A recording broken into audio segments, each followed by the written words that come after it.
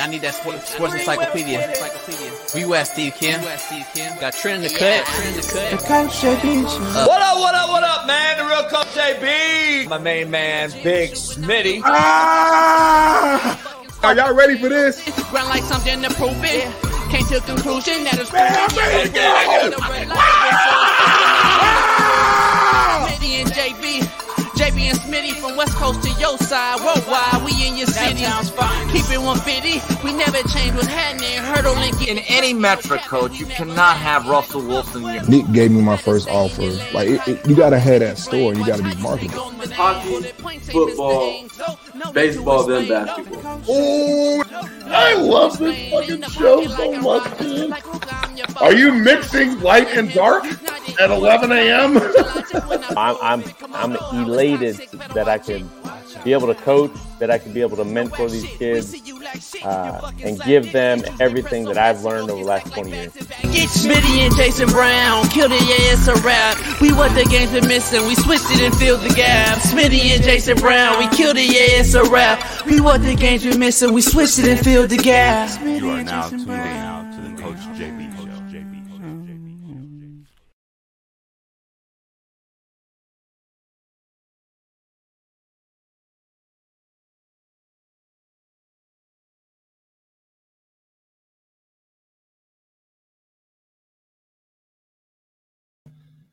What up? The real Coach JB here, man, for the Coach JB Show with Big Smitty. We are proud to announce we have a new ad sponsor, and that is Prize Picks. Prize Picks is the largest independently owned daily fantasy sports DFS platform in North America. We are one of the easiest and most exciting ways to play DFS. It's just you against the numbers. Instead of battling thousands of other players, including pros and sharks, you pick more than or less than on 2 to 6 player stat projections and watch the winnings roll in. Prize Picks is a skill-based, real money daily fantasy sports game. How does it work, you ask?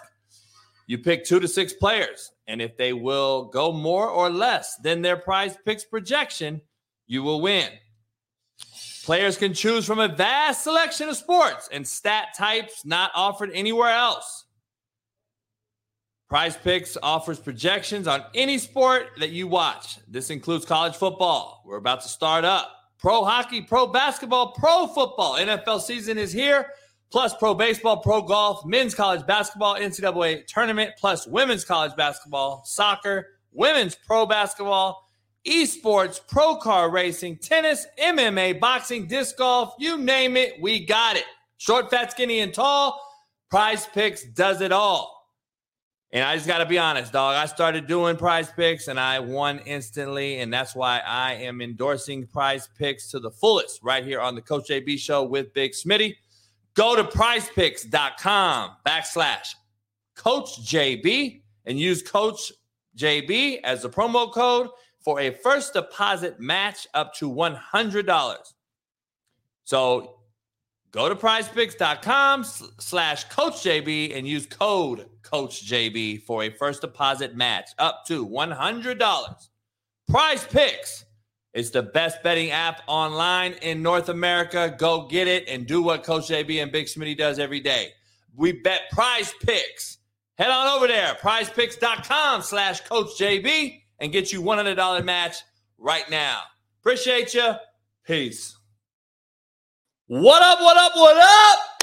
Coach JB with the Big Coach JB Show with Big Smitty. And without further ado, we're going to bring my main man right out the gate. He probably combing his hair, doing something with that Stephen A. hairline, LeBron hairline. So he's probably doing some weirdo shit. Sure is. Oh, what's going on, y'all, man? What's going on, man? It's Talk That Talk Tuesday. Talk Tuesday. JB in here with another damn T-shirt. What you rocking today? Oh, shit, I forgot. Prestige Worldwide presents Boats and Hose. You don't know about this, Prestige Worldwide? Hey, I saw Snoop Dogg performing Boats and Hoes on Twitter yesterday. No waves. Eddie said you got no waves. Eddie, pull up Eddie real quick. Eddie's scared. Eddie, show your face, Eddie. We know what you look like, but put your picture so everybody else, the whole world can see your face, Eddie. You got 0 waves. You ain't got no hairline. You ain't got no waves. You ain't got no abs. You ain't got no biceps, no triceps, no pecs. You don't get no O's. You don't get no boats. What's next? I mean, the list keep going, JB. It keeps going. The Cowboys suck. I mean, what else? Dak his ass. It's going to be live today. We got a lot going on. Chris Olave got arrested. Driving fast, over 40 miles an hour over the speed limit. Why? Why, Big Smitty? I don't get it. I'm done. Guess what? We're not going to take too much time on it. You know why? Fuck it. Let them fucking do whatever they do, homie, because at this point, you can't save them all, Big Smitty. You cannot save them all. Real shit. My wife told me the other day, JB, because like the way my heart is set, JB, I want to help everybody. Like I always put myself on the back burner to help everybody else because that's just who I am naturally as a man. My wife told me to my face the other day, we were having a deep discussion. She said, baby, you can't save everybody. And that shit hit home. I was like, damn. She been listening to JB. You read JB book? Hey, man. She from the hood. Shout out to Detroit, man. 7 Mile, Better Mile. Hey, come on now. Justin Ross was arrested, I believe. And there was a third player arrested over the weekend. Here's my point. I was going to ask Patrick Queen this yesterday. You can't save them all, and I don't feel sorry anymore. Like I used to want to save them. I don't want to save them no more. I want to find one, try to save that one, and see if it trickles from there, and motherfuckers catch it. Because if not, hey, dog, I can lead you to water, can't make you drink it. It is what it is. I got other shit, Smitty. You got your wife, Smitty, to worry about. You got a condo to go get. You got another goal to go chase. Right. Fuck, dog. These other cats, homie, they want you to help them, and then they go backstab you and fuck you. That's very what it is. That's what life is, dog. I'm just be real. But we got the Chiefs on the docket. They're on our thumbnail. Are they back on the throne? I'm gonna, you know me. I should have worn a Queendom shirt, but I'm not gonna wear the Queendom shirt because I'm about boats and hoes today. I'm gonna we're gonna talk about that in totality here. But let's get you started with the quote of the day. We got a loaded show. It is Doc Talk Tuesday with Dr. Jesse Morse. Hit that like button, y'all. Injuries and what have you.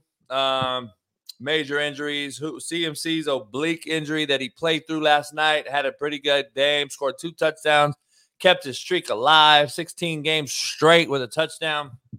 We're going to break that down. But quote of the day. Big Smitty. Days are expensive. When you spend a day, you have one less day to spend. So make sure you spend each one wisely. If you hold on real quick, you know what's crazy? Every single day you live, you're one step closer to dying. It's fucked up. I know it's foul, but like it's just your death clock started when you came out the womb, right?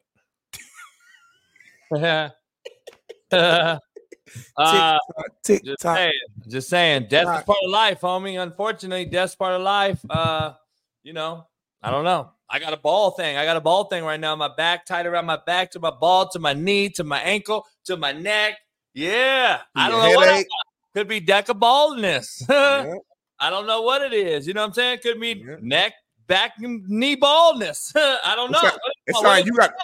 You got a new issue called the Badussy, but you know. Badussy. I tried to come up with a name for Badussy, but it's not Badussy. It's like you got Badal. You got neck the ball or some shit.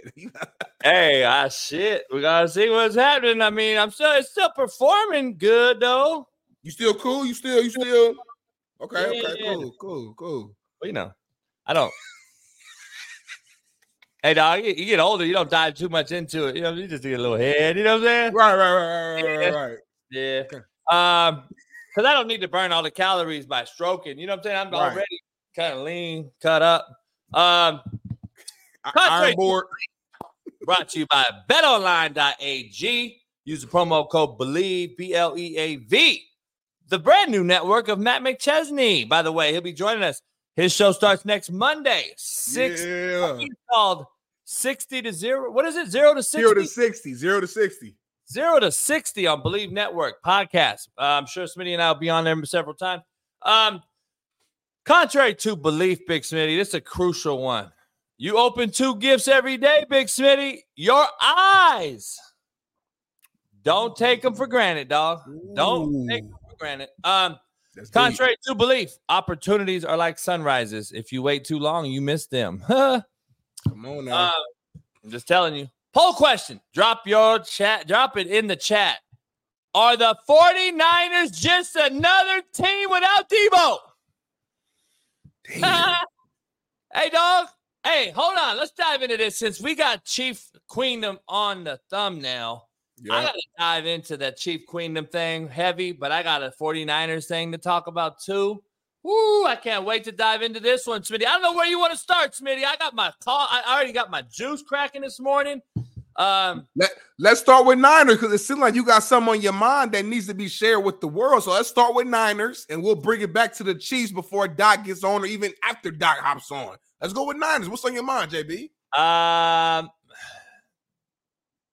I'm disappointed. I ain't gonna lie to you. Yesterday, I called them the best team in the league. Can somebody, please, I don't know if you could rewind. I don't know if somebody can rewind it or somebody can find it or somebody can tell me. Can somebody just tell me who's been the biggest truth teller when it comes to Kyle Shanahan and the 49ers and Purdy ain't it and all that, and then JB takes all the heat and all that shit. I just want to know, do you know anyone that's been saying the Niners are not really what everyone thinks they are?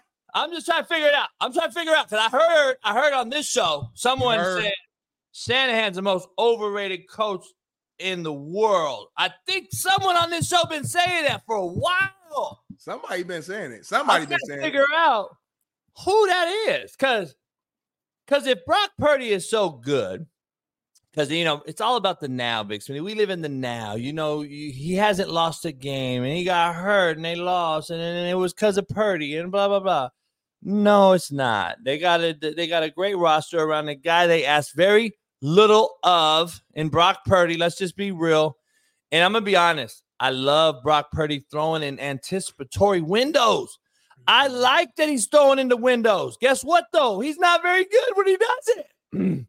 He throws high. He throws low. He throws picks because I love the fact that he's trying to be an NFL quarterback and stand in the pocket and throwing it on time. I love it. Swear to God I do, Big Smitty. I'm not knocking him. I love it.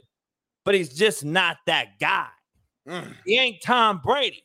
He ain't Troy Aikman. He's not the guy to throw on time, anticipatory window style. I wish Mahomes would do what Purdy does, though. I wish Mahomes would do what Purdy does. Hit his 5th step, take a hit, and throw the ball on time. Guess what? Mahomes can't do it. But we call him the best. Purdy's doing it all day long, but guess what? He just ain't that guy. He's not the guy. Number one, he's not 6'4" like Tom Brady. So when he hits his 5th step, he's not looking down on these dig routes and these anticipatory throw windows. He's actually looking up. And when you look up, your elbow goes up. And guess what, Allen? What happens when your elbow goes high, Allen? The ball goes high, and it's an interception as he threw 2 last night. Let me tell you something. Deebo Samuel and Christian McCaffrey and Brandon Ayuk. I've been telling y'all for how long? Deebo and Christian allows Ayuk to catch the ball. When those guys don't play in the slot and they don't play receiver, Ayuk is another guy. I've been telling y'all. He's a slot receiver who needs gimmicks to get open. He's not a one solo X receiver that I can run a fade stop with, that I can take a shot with, that I can run a bang 8 with. No, Ayuk is a crossing route runner. Throw him a bubble, throw him a screen, throw him a hitch. He's not the guy y'all think he is. I love Brandon Ayuk. I think he's a dude, but he's not a X receiver. And I'm watching the game last night, Big Smitty, and they got him at X. And by the way, I hit 5 out of 6 on Prize Picks. Guess who the 6-1 was? Ayuk, because he had 50 fucking yards. He needed me 50 yards. Let me show you, homie. Let me show you real quick. So how much money was you gonna make, JB? 500 off a $20 bet. Ooh. Hold on, dog. I'm going to show you real quick. Can everybody see that green means I hit? Who's Brett Ayuk? That motherfucker's got 50. He's in red, homie. He needed 77 yards. He got 57 yards because he's not a real fucking receiver. Is it him or is it Purdy, though? Is it him or is it Purdy? Well, I thought Purdy was the best in the league last week. Hold on, though. Let me finish my week. Because here's the thing. If Purdy's so fucking good and the Niners are so good, why can't he win a game versus Cleveland? And why can't he win a game versus the Minnesota fucking Vikings at home without one guy? Debo and Trent.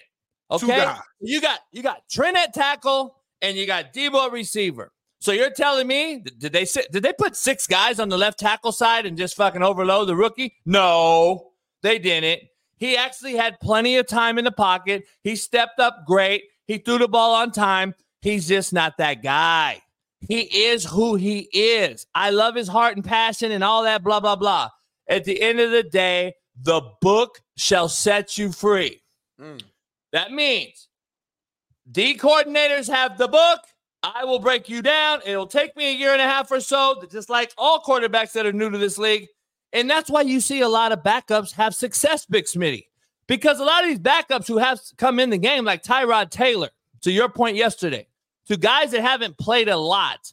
But guess what? If they're athletic and can move and they can sprinkle in a zone read or what have you, why do you think the NFL had so much success with the Wildcat? When they started putting Ricky Williams at Wildcat in fucking 2003. You know why? Because it's new to the books. No one has it. Now I got to add a +1 run game, and I got to defend that shit. So guess what happens? It's new. Tyrod Taylor may have some success for a fucking few games. It ain't going to last. Either is the Purdy situation. I'm just keeping it real. If Purdy was so goddamn good, tell me why he couldn't muster up another 7 points last night. I'm just saying. And I'm just keeping it real. You know me, I'm an equal opportunity asshole. If I'm going to talk about Mahomes being shitty, I'm going to talk about everybody being shitty. Or I'm going to talk about Mahomes being good, and I'm going to talk about everybody being good. Mahomes had a good game last week, besides the one fucking pass he did like this to the goal line, which we'll break down later. And then Lamar had a good game, efficient-wise. I still want to break down Lamar Jackson, though. I'll have his film tomorrow from the last game. I can't wait to break that down when he's back there spinning around, fucking blind, coming out, just throwing. Great game, yeah. Don't worry. Lamar can do that. We're going to break it down. Yeah, I can't wait. I can't wait. We'll have a whole debate. I can't wait. I can't wait. So I'm just trying to figure it out, dog. Why we anoint these teams through 6-7 weeks every year, and we already crown the Niners. You know the last time the Niners won a Super Bowl? Where? 27 years ago. Why do we think that these motherfuckers just keep winning all the time? Like, I'm trying to figure out. They haven't won a game, a meaningful one, in 27 years, but everyone out there who rides the nuts of these Niners thinking that they've just been winning back-to-back titles. Because they haven't won nothing. The way you look at it, JB, you only look at it as if did you win the Super Bowl? And if you didn't win the Super Bowl, you're trash, you suck. It doesn't mean anything. No, it's not. The 49ers, they not only are they a playoff team every single year, they damn near end up in the NFC Championship when they're healthy all the time. And they played in 2 Super Bowls where they were a play away from winning the game.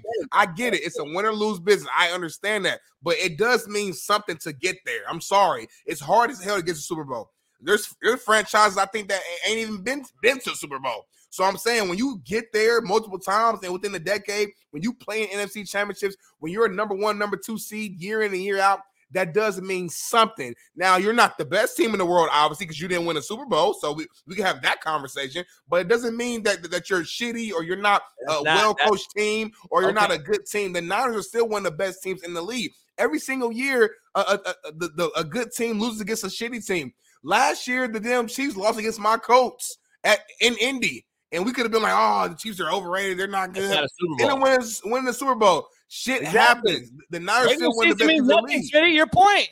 Regular season means nothing, homie. Mediocrity, the new excellence. Smitty is saying it right in front of our very eyes. He's agreeing. It's okay just to go to the playoffs every year. No, it's not. Here's why I'm so hard on the Niners, Smitty, to your point. We keep saying they're the best. We keep saying Shanahan's the best. No, he's not, and they're not. The last time I checked, you should win Super Bowls if you're the best. This guy has clucked off a Super Bowl up 25.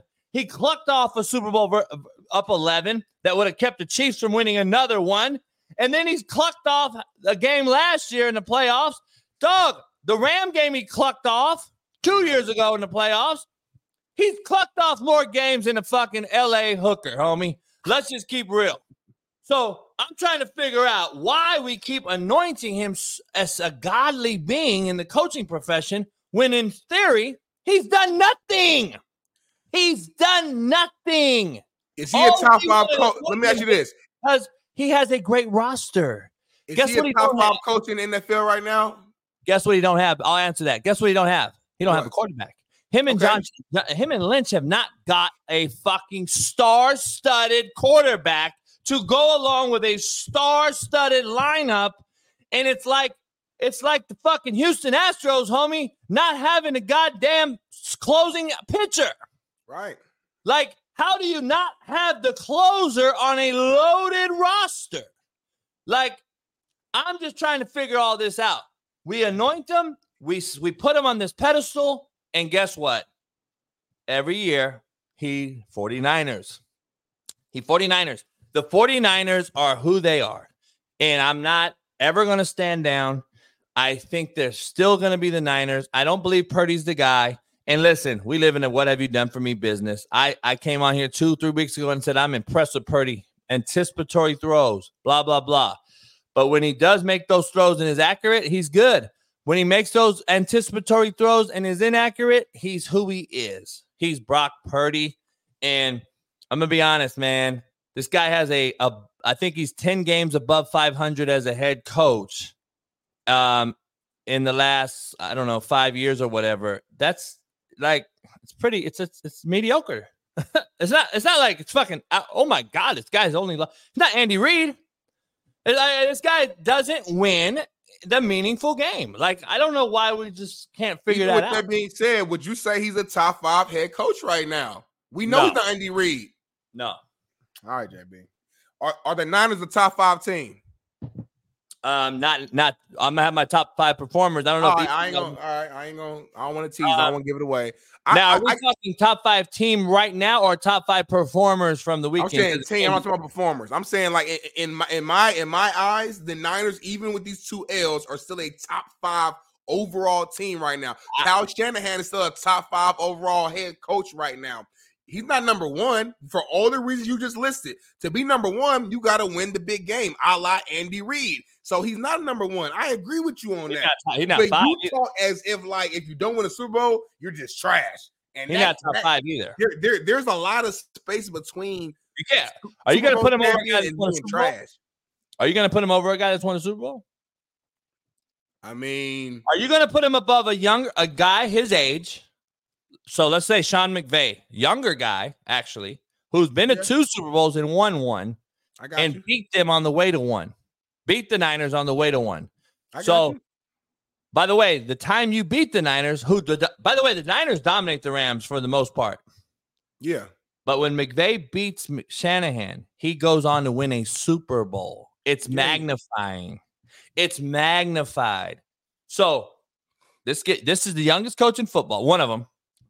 Has been to 2 Super Bowls, loses by 3 to a New England team. They should have won that game with Goff. So he's been to 2, won 1. Shanahan has yet to win 1. Been to 1 as a OC, been to 1 as a head coach. Are you putting him above Sean McVay? Probably not. Okay, so then there's no way he's in the top 5. But see, and this is going to piss you off, but I don't really care. I'm saying top 5 head coach right now. So I have him in front of Belichick right now. I'm sorry. I'm not talking about the entirety. I'm not talking about legacy. I'm not talking about.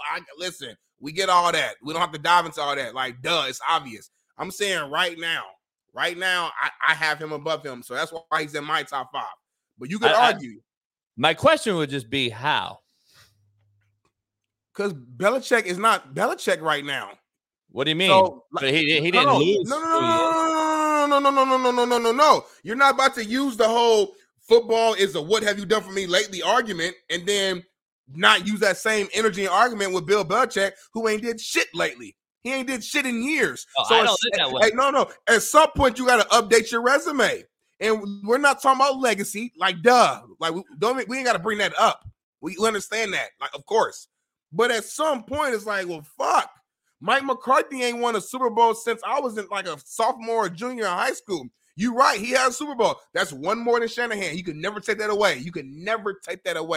But at some point, it's like, damn, bro. Like, I don't know if you're like, are you a has-been? Like, I don't want to hear about your state championship that you won in high school no more. You're a grown-ass man.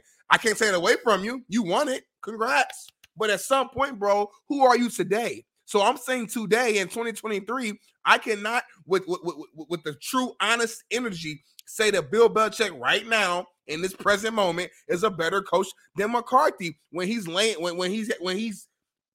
has the Patriots going to hell right now. Yeah, they won a big game against the Bills. Woo. They're shitty, and they've been shitty under Bill Belichick. It is what it is. So I'm not talking about overall legacy. We're talking about right now today. I got to put him in front of him. So I have him in my top 5. No order specifically. You can go Andy Reid, Pete Carroll, McVay, Tomlin, and I would go Shanahan right there. That's how I would go in my top 5. However way you want to slice it and dice it.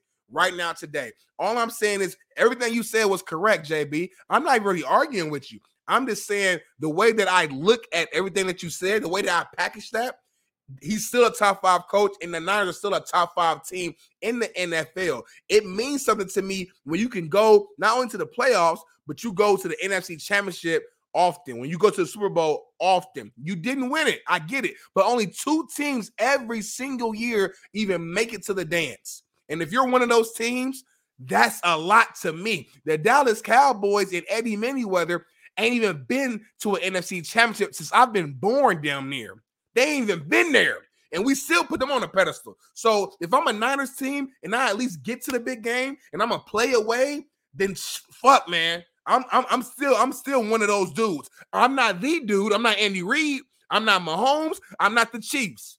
But I'm fucking right under there in that next tier. There's levels to this shit, and I get it. They're not the top of the top, but they're damn sure not nowhere near the bottom. And as a coach, you know that, JB. Like, it's the difference between being top dog and then just being ass and then being average. They're above that average point. The Niners are a legit team year in and year out. They need a quarterback. You're right. They tried to get one with Trey Lance, and that was the wrong move. They failed. They made a big mistake. So for whatever reason, they can get every single position right. Tight end, receiver, running back, O-line. But when it comes to the quarterback position, they cannot seem to get the right QB. Part of it is because they're a good-ass team every single year, and they never get a top pick. And the one time they did get a top pick when they had a bad year, they messed it up and got Trey Lance. That's what they did. So they made a mistake. I'm sorry. Everybody's not perfect. A lot of teams made mistakes with draft picks. They made one mistake at the correct position, and this is where they're at. So maybe they need to hire you on the staff, JB, so you can go out there and recruit and bring on the right quarterback. And maybe that's the missing piece. But this is still a legit team, JB, and we got to pay respect to the Niners. Let's not act like they're just shitty now because they're on a 2-game losing streak. I ain't got to pay them shit. Let me break this down real quick, and I'll drop the mic. Did Mac Jones beat the Bills the other day, or did Bill Belichick? Did you watch that game? Yeah, I watched that game. Oh, okay. Bill Belichick did a good job of getting it. So, okay, sure. Congrats, bro. You got an upset win. By the way, that's not my point. Not my point. Bill Belichick schemed that game and won that game. Bill Belichick has a fucking horrible roster in every game for the most part. Should have beat the Eagles, by the way. And I'm just throwing this out there. Shanahan can't beat the fucking Browns or the Minnesota Vikings without one player, bruh. And we're anointing him above the fucking GOAT. So if you're going to talk about the roster, you understand that Bill Belichick is the GM, correct? 300 wins, homie. Whoa. All right, let's move on. Hold on, we got to go. Time out. We got our guy in. We got to move on. Big Smitty needs to be shut down anyway. Dr. Jesse Moore, you just saved your man JB. I was about to cook his ass. You just saved him, Doc. Dr. Jesse Moore, I got to ask somebody for the tiebreaker here. Shanahan, to me, is the most overrated coach on the planet. All right? And I've been saying this for a long time. Smitty and I go back and forth. He just put him above Bill Belichick for right now, current standards. Right now, like, today. Bill Belichick just beat the Bills, and Shanahan just lost to the Vikings. But anyway, who you agree with me or agree with Smitty about Shanahan? Because he hasn't won much, bro. So he's done some fascinating things. You know, he made Purdy into, a decent, reliable quarterback. But then he always seems to fall a little bit short when it comes down to it. Right? I mean, he has an incredible defense, an incredible offense. But yet things don't seem to be clicking. And for the most part, everyone was healthy yesterday. Obviously, Debo wasn't there. Well, Trent Williams was there, so it was a couple big dips, but they just didn't look very good. They just, So, I mean, the pedigree's there. We know about that. But at the same time, what are we missing here? When it comes down to it, are they going to miss, drop 2-3 more in a row, and then we're looking at a 5-game losing streak type of thing, and then the Seahawks take the division? I know, but you could argue it both ways. Until he's won 1, 2, 3, 4 rings, I don't think there is an even discussion. Good job. Thank you very much. We got Doc. I'm not gonna cook Dr. Jesse Moore because you look too clean right now and you look too good for me to really go in. So I'm not gonna do that to you. But I'm gonna give you a pass, man. But let's dive in, JB. It's what's the latest, man? I thought there's a lot of injuries again. There's a lot going on. Like, I mean, what's going on? You brought up Debo. How long will Debo be out? What's the expectation there? So this Debo injury is weird. I reviewed the film twice. It was 2 different plays. Nothing was specifically obvious. It looked like, if anything, like a classic AC sprain. But he was hurting. He was in an interview. He was hurting. They ended up doing a CT scan, which really you only need for fractures or weird stuff that you don't see anywhere else. And that's where they saw it. So they described it as a hairline fracture, which basically means that a little piece of bone popped off, but it's not in 2 pieces or 3 pieces, whatever. The question is, where is it? Is it on the clavicle right here? Is it on the glenoid, which is kind of the ball and socket, or is it on the scapula? And we don't know. But my guess is the scapula. That's what Josh Jacobs had a couple years ago, and he tried to play through it, if you remember. Either way, I think 2 to 3 weeks is realistic because it's not likely not a true fracture. Assuming he didn't dislocate his shoulder, which we probably would have heard of, that's how you would have got that glenoid, or would have likely had to get that glenoid. So, and clavicle hairlines are just not super common. It can happen. I mean, but it's so. I mean, Ayuk, I don't know what happened to him last night in the second half. I mean, he just disappeared. They didn't throw to him at all. But I think they could use him, obviously, but I think 2 to 3 weeks is realistic. More. All right, I got to ask you the glaring question out here. I don't know if you know this or heard anything or got any insight on this one. This guy that everyone thought was Rookie of the Year, Bijan Robinson, questionable illness comes about. NFL is investigating as of right now. I understand it's underway right now. They're investigating this injury that he basically didn't get any touches. Last few weeks, he's been kind of a non-factor. Everyone's kind of been worrying about it. Any word on this guy? No, I mean, so 2 things popped into my head. One of the things one of my team members mentioned, they're like, isn't it possible to have a headache up to 7 days after a concussion? And I said, yeah, technically it's true. I don't know. I'm assuming they screened him. There wasn't anything obvious in week 6. Again, he hasn't struggled. That'd be like a 3. Say that again. I'm sorry. That'd be like a level 3 concussion. I mean, I personally don't grade concussions anymore because they're all different. But it would be a little surprising because usually they don't present that late. The more concerning ones are the one like Roshan Johnson has. He's been out 2 plus almost 3 weeks now. But the question is, was he having any other symptoms? Is this just an isolated what we call cluster headache, which oxygen works great for?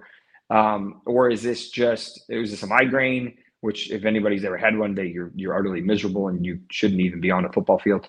Or was this something bigger that we need to know about? So I don't have any red flags right now. He has a clean injury history in general. So obviously they don't usually talk about this type of stuff, but I don't really know. I don't have any details. It killed a lot of us, whether fantasy or Vegas or whatever, Fantasy. But and I think the NFL is going to come down with a hammer as a result because they're partnered with all these betting, and now you have someone who you should have had 20, 15, 20 touches. All of a sudden gets basically nothing or pretty much nothing. Yeah. Everybody, because like I'm in a fantasy league, and one of my friends, we got money involved, all types of stuff going on, and he had him starting his fantasy and was so pissed off this past week. Yep. Like there's no way that any of us could have known. They didn't tell us anything. Yep. Hey, no, I know Smitty has some questions. I gotta ask you before we get to the big names. There's a fantasy guy that's big out there that a lot of people may not talk about on this show, but I gotta ask you. Even though the team's not very good, what's going on with James Conner in Arizona, and is Kyler Murray coming back? Yeah, it's a good question. James Robinson's had a significant history of knee injuries. I want to say they're probably to his right, but this one, it wasn't. They didn't say anything. The video was weird, so it wasn't obvious. It was like he landed upside down, and it was like a weird play. So again, we don't really know a whole lot. If I were to guess based on his injury history, it's his right knee. He's had MCL reconstruction, but when he was in college. But that video, if anything, looked like his left. But again, there's nothing obvious. So he's the type of player that's going to come back in probably 4 or 5 weeks, unless it's bad. And we haven't heard anything saying it's bad. DeMarcado looked better this week. It seems like they're trading or whatever, but Ingram really didn't get any touches besides special teams. It's hard to trust that backfield going forward anyway. But in terms of Kyler, yes, I think they're going to bring him back probably week 10. Week 8 and 9 have tough matchups. It doesn't change anything, but and Dobbs, how do you pronounce it? It looks pretty good. I mean, considering. But I think Kyler is obviously that another level, a little dude physically, but just a beast. I don't think his rushing will be the same, not surprising, but he's still going to have that sneaky, fast mobility. And then you'll see Hollywood pop off. You'll see McBride step up. Michael Wilson will start to pop a little bit. Maybe Rondell, because he's kind of shifty too. But I think this was fascinating because there was a decision whether or not they wanted to play him this year because he has a $29 million contract clause that if he didn't pass a physical in March or whenever it is, it automatically goes in. But if you look at the price of QBs right now, that's actually kind of a bargain. So maybe they look at it like maybe that this is their franchise, they actually want to stick with him. I don't know how this is going to play out, but I do believe he comes back probably in the next 2-ish weeks or so. I've been hearing some rumors from a couple of buddies of mine that coach in the league, and they're like, dude, I don't know why the Cardinals are going to try everything they can not to play that dude because it doesn't make sense. Like week 10, their teams could be possibly 1-9 at that point. They could be 1-9. Why do you play this dude? Or do you play him just for a trade bait scenario to show that he can still play so we can get him out? Because right now, him and Deshaun Watson contract look like the two worst in football right there with Russell Wilson. So those three guys right there have a huge amount of money out there that they're really not performing. Wilson's playing better, but the team's just so atrocious. Leading me to this, Deshaun Watson. You said it last week on here. We've talked about it. That view, we put that clip out. I think it had like over 1 million views when you said that he was in Houston that day. What's going on with Deshaun, and is it more serious than people think, or is he? Because I heard, Doc, before you even answer, I heard he pulled himself out. So I tagged you in a tweet yesterday because I wanted to show you the throwing motion. You probably already saw it, but that's the first time I saw it. His throwing motion was all jacked up. It was not, which isn't surprising to me, but the problem with the subscap, and I had a pro in here yesterday, and we were talking about it, and I was like, yeah. And he's like, yeah, of course. Like, there's no way he could throw with that injury. And the problem is he needs to be able to follow through and cross his body, depending on where his hips are, and he can't do that with a subscap injury. They blamed it on the concussion rule, even though he cleared it. He's not ready. He wanted to be ready, but he's not. You could see it. He wasn't ready. If he was fighting for a contract, maybe he is ready. So who cleared him? Who cleared him a couple, way back when that's a good question. Cleared and blah, blah. I don't. I think it's a lot of finger pointing. I don't know if we ever hear anything true. Whoever cleared him, obviously, either he's babying this or they jumped the gun, or one of the two. I don't know. Even all you had to do is do a simple subscap. Basically put your hand on the middle of your back and have someone try to push away from your back, and have you push. And if you can't resist, you can't throw. It's not going to happen.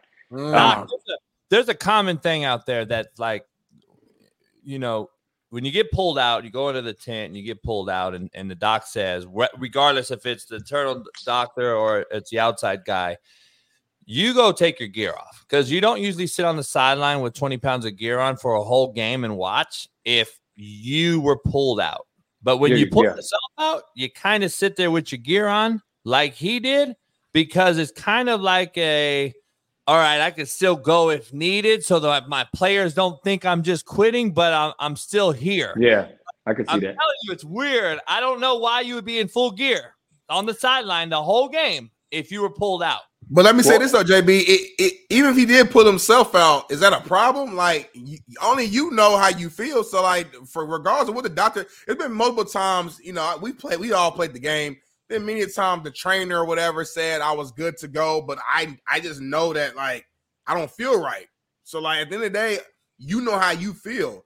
It ain't necessarily soft. It's just like, hey, this feels worse than what you're telling me it is, and I don't feel comfortable. I mean, I think you're both right. I think that he knew he wasn't right. We saw he wasn't right. Whether or not the doc cleared him from a concussion perspective, if he didn't clear him, they would have pulled his helmet and he wouldn't have been able to. He wouldn't have had it. Right. So that, and they would have said, no, he's done for the game with a concussion. So even if they cleared him for the concussion and he said, hey, you saw me out there, I can't do anything. I was 1 for 4 with an interception. Like, right. So like in that regard, I think that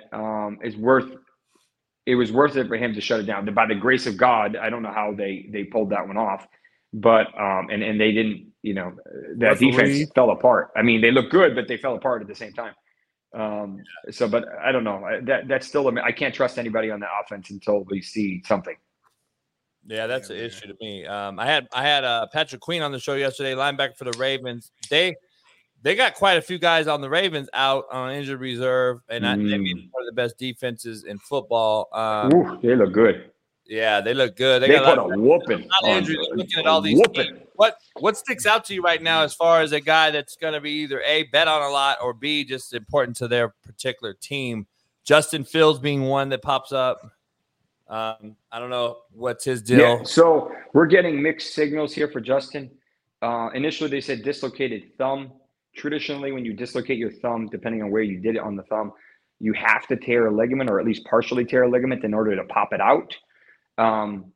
Then because it's your throwing thumb, you obviously need to be able to grip. And yes, you can wait for the swelling to go down, but if that ligament is not stable enough, you're not going to be able to hold it and constantly grab and throw consistently. So usually that means surgery. But they said, hey, no, obviously missed week 7. They said, no, unlikely for week 8. So you're already 2 weeks out. And then they say, oh, maybe another week or two. It's like, are they slow playing this and then eventually just going to shut them down? I don't know. Bajet looked okay, I guess, but I don't know. I feel like he's one fall away from dislocating it again. And it's like, all right, now you really need surgery.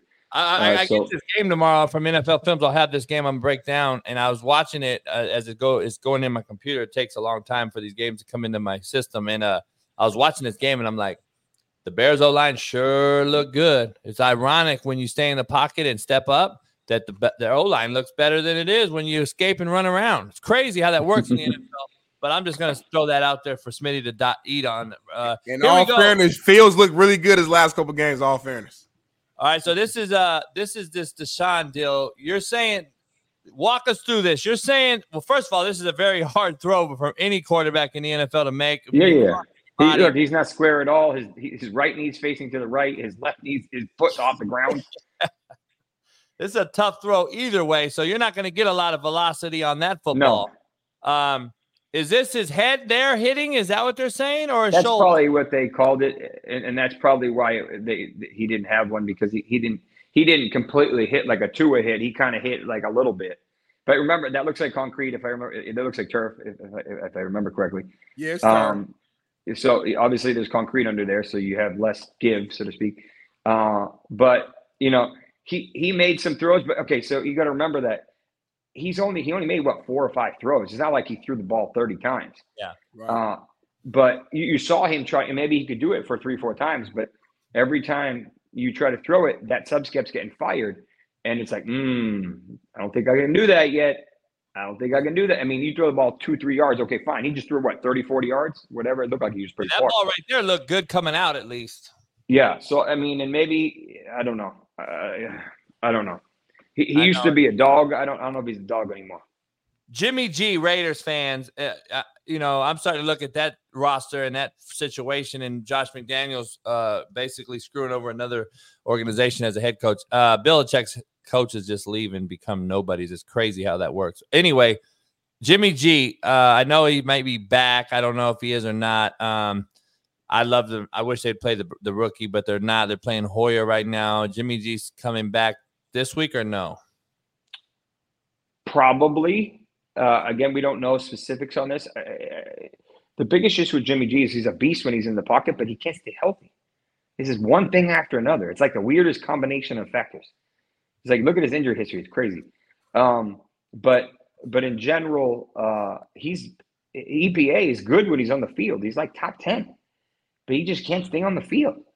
And we don't know the specifics of his back injury. If is a spinous process fracture, which Derek Carr had and Stafford had, a bunch of guys had, which can be painful, but usually can return. They went to the hospital for one reason. I don't know what it was for, whether it was to check a kidney or a liver or whatever it was, but it was enough to rule him out for week 7. The question is, can he be mobile and get the energy through his throws to come back in week 8? I think he's a Monday night.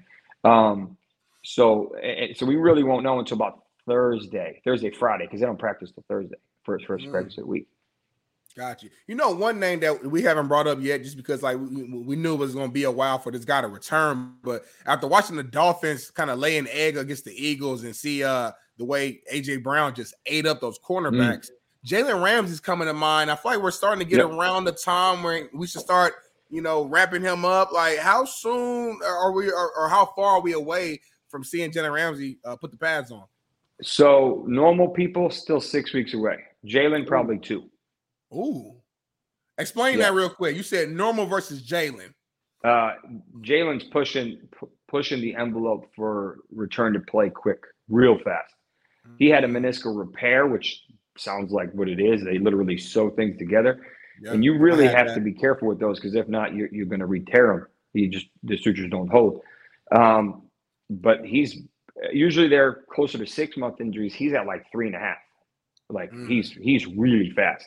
And if they clear him, I haven't seen him. But if they clear him, then obviously he's doing good. Obviously there's minimal concerns. Obviously there's always a little bit of a concern, but when they already activated him from the practice, whatever you want to call it, the window, then that means that they're getting the itch. Usually within 2 to 3 weeks they're ready. They won't act. There's no reason to activate him until they feel like he's ready, because then you lose that window. Right. And Howard too's back, right? Ooh. Well, he missed last week. X missed last week with a groin. The other day with a groin. But he should. Groins are frustrating injuries. But he should be okay. I mean, assuming it's not crazy. A groin and a corner is tough. All right, before you get out of here, Doc, David Montgomery was missed heavily in that Lions loss, getting blown out. I don't know if he helps them at all of that significantly, but he is a big part of that offense in Detroit. And then C.J. Gardner-Johnson, I know he's on injured reserve. Is he done? What do you have, a pec? I remember. I'm trying to remember if he had a pec or not. I think C.J. Gardner. There's been a lot of pecs. Yeah, a lot of crazy. A lot of pec tears. So let's talk about a pec tear real quick, because a lot of people might not understand it. So pec, there's 2 pecs, there's minor and major. The major attaches to almost near the bicep on the proximal humerus. So if you're close, then you're fine. But what happens if you try to tackle someone and they take your arm? Ooh. You're going to tear that. You tear that. That's usually what happens. And then you think of it as a rope, so you spray, and that's it. Once it's torn, you need to reattach it to the bone. Same thing like Judon's distal biceps. Same thing. Once it's gone, you can't. The proximal one, not a big deal. The distal one, you have to. The issue with here is that you can't do anything. If it's a partial tear, you get lucky. I think TJ Watt had that. Some other guys had that. But a full thickness tear, meaning 2 pieces, got to. And then you're going to wait for the anchor to hold and the sutures to hold before you can start stressing it. So that's why it takes so long. So I don't know where he's at, how severe it was. But if it was a pec tear or a partial tear, if it's a partial tear, he may be able to come back. If it's a full thickness, then he needs to wait probably usually close to 3 months, which usually is season ending, depending on when in the season. Montgomery could come back this week. I don't think he will. Rib cartilage injuries are awful. They're really painful. But they have a bye week, I want to say, coming up. I think it's in week 9 or so. No one has a bye this week. And what's up with the NFL doing all these crazy buys? It's the London thing. Oh, it's all kind of shit. It's it's because like, they had the 2 Monday night games in a row. They had the 2 teams on Mondays 2 weeks in a row, so there was 4 first games. 2 weeks, yeah. So I was hearing that was part of it. I was like, how do you go from like 5 or 6 teams to 0? I'm like, and then you have one in like week 13 or something. I think Minnesota has week 13. They do. There's a week 13. You have a week 5 and a week 13. That's like a different season. Yeah, the week 13, the Ravens has a bye, Minnesota, couple games. It's crazy. Like they're so spread out. It doesn't make sense to me. That's a weird late season buy. I don't know if it's the Thursday night games, maybe. I don't know. Betting. Hey, Doc. I think they should give 1 week in the middle of the season where no one plays. Yep. I know. It sounds crazy, but I think everybody recharge. And then you do that's what we do in we used to do it in junior college. Week 5, everybody had a bye. Nobody played. And then that way it's not an advantage when you scout. So if only I have a bye, guess what I'm doing? I'm scouting everybody I can that week. So keep it kind of even that way. And then you won't have Harbaugh stealing signs. Let me ask you this. Did Nick Bolton break or dislocate his wrist for all my Chief Queendom fans out here? I know he's a big part of that defense who could be a really, really top 5 defense all year long. Is Bolton done or? So that's a good question. So I was watching that game live and he looks like he got his wrist or hand caught in the player's jersey. I don't know exactly how it was, but reportedly he was screaming on the side, at the play, which obviously is not common. I've broken my wrist 3 times. They're not they're not uncomfortable, but they're usually not that bad. Dislocations are a different story. Dislocations are awful. This is what happened to David Johnson, the running back. That's why his career was never the same, in my opinion. If this is truly a dislocation, then usually there's at least 3 or 4 ligaments, depending on which part of the wrist, that are torn, and that's it. The wrists are ridiculously complicated. So this would be a huge loss. There's also really blood flow issues, correct? Blood flow possibility issues? Depending on which bone. Scaphoid has trouble with, which is kind of the thumb, like underneath it. That's usually where the poor blood flow is. If you're going to have it in the wrist, that's usually where it is. But that could be a very big injury, and very painful. And one more thing I'm going to mention, just because it was a gnarly injury that didn't get coverage. Mohamed Ibrahim, the running back from Minnesota. Well, Minnesota to Minnesota. Yep. So so he had an Achilles tear in college, came back and went nuclear, which is rare for Achilles and running backs. Then he didn't play the first 5 weeks or whatever it was. From Baltimore, they activated him in Baltimore to play in the game. First touch, first game, dislocates his hip, needs to go to the OR immediately. Oh. I was like, how do you dislocate your hip at that age? That's got to be a very, very blunt, pull me down and keep running. Tua did it. That's the crazy part. Yeah. God. And the naysayers who know me from back then would say, you said his career was over with. 90% chance it probably was over with. Yeah. They moved mountains for him, and you could see why. I mean, it was worth it. But that is a bad injury. So wish him the best of luck. But what What's going on talk today, about. Doc? Cut anybody open? Any heart surgeries? Any major situations? No surgeries. I got a couple big injections. I got a MLB player coming in a minute. My cousin is a world renowned chiropractor. I've been driving 2 hours a day to go see his ass because I got a bad bunch of shit out of whack. And he does Magic Johnson. He did Greg Louganis in the '88 Seoul Olympics. They flew him there. He's kind of a big name chiropractor out here. Done a few things, invented a few tools for that are patented. And I got him. He loves your stuff. Now he's watching you every morning on the injection side. Dr. Morris, we might need you to come help him out to tag team JB. JB has like a lower spine, glute, left testicle neck situation going on. Yeah, it's like you know what I got, Doc? I got a real situation. I got a right in the middle of my back. It's called what is it called? The vascular intestinal. It's connected. It goes around all the way to your lower ab, which connects to your right gut. That goes down to your right knee, apparently. So my cousin's working on that It's called a. God damn, I forgot the name of it. It's basically, it's a some type of intestinal. It's like a nerve situation. It's a nerve that's just out of whack on my L4 or 5.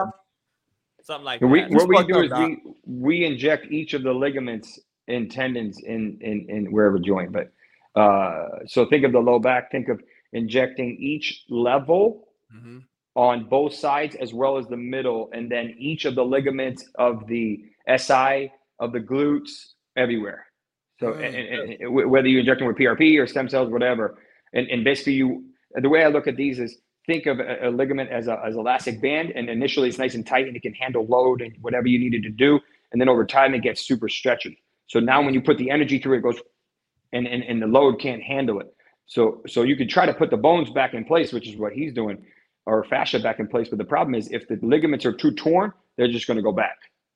So what we do is we actually inject those to kind of re-straighten or re-strengthen them. That's essentially what we do. Any as you leave here, any update on the miracle of Aaron Rodgers? Still moving mountains.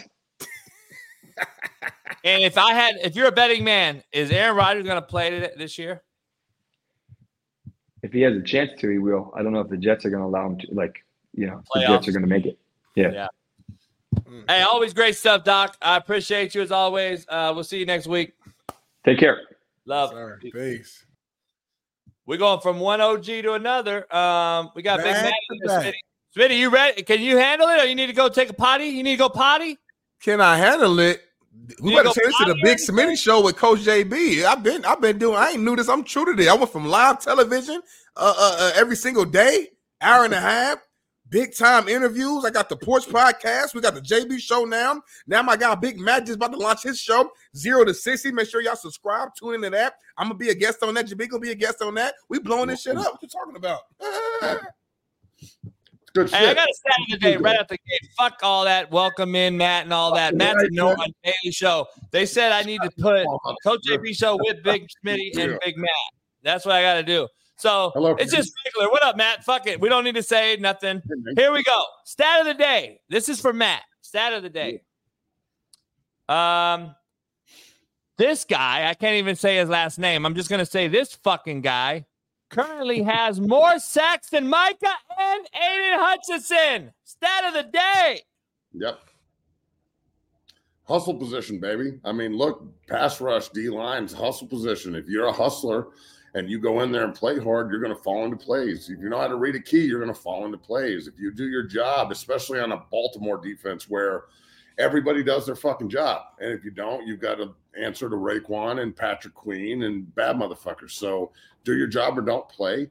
And, you know, when you have great players around you, it not only does it like press the ball to you, but it just opens opportunity everywhere if you will also play hard. So good for that. Cooking, I only brought you on the show today to talk NBA. So we're going to talk about today in Denver. I woke up to repeat. Just saying. Oh shit! The Lakers are in town. We're about to whip that motherfucking ass. Hey, I woke up about to beat y'all ass today. I woke up to some get back.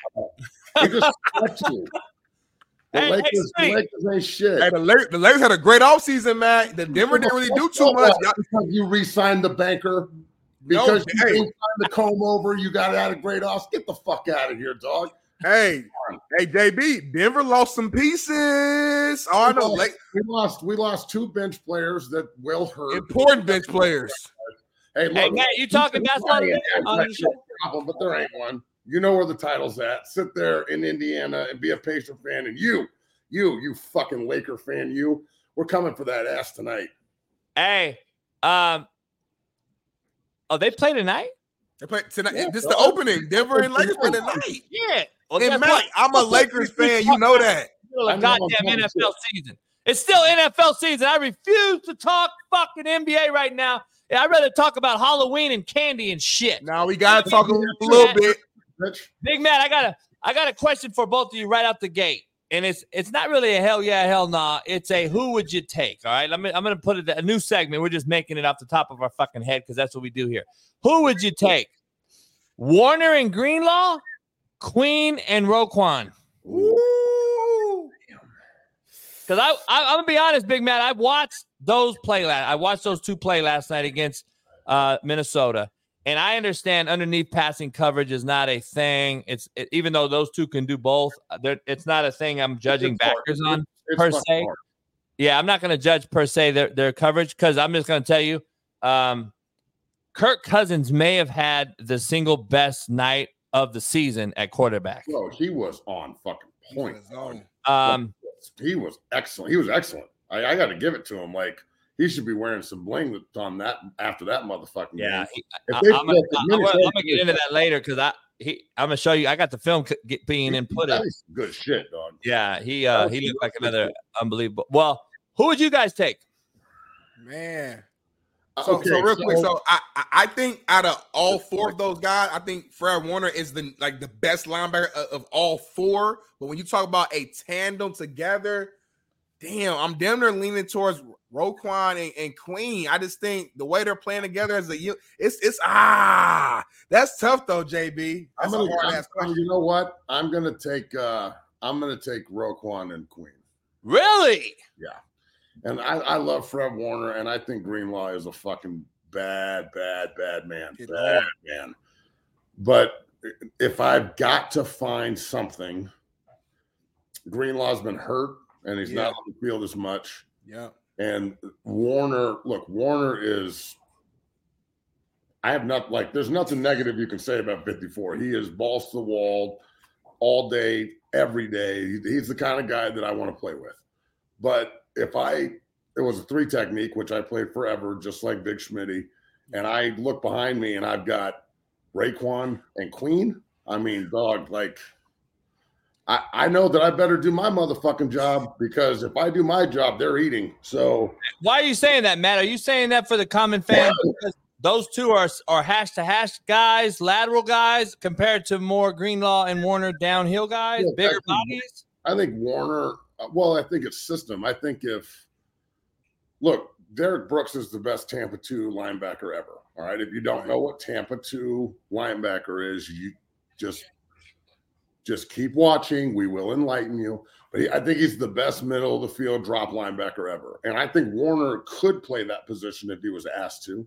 I think Raekwon could. I think Queen could. I think a lot of these guys could. I'm surprised personally we don't see more open field cover 2 Tampa coverage in the NFL these days, especially with how athletic all the middle linebackers are. So I understand that coverage leads to explosive hits, and God forbid you hit anybody in the NFL. And I just want to say this because I know we're not going to talk about it, but Kareem Jackson getting blackballed like we talked about yesterday on the show, and then giving him a 4-game suspension and fining him $90,000 already, and God knows how much he's going to lose here, and he's only making $2 million, and his signing bonus is like $700,000. I mean, I said this yesterday, and I'm going to say this again. Oh, we're talking about it, Matt. So go ahead. This is perfect.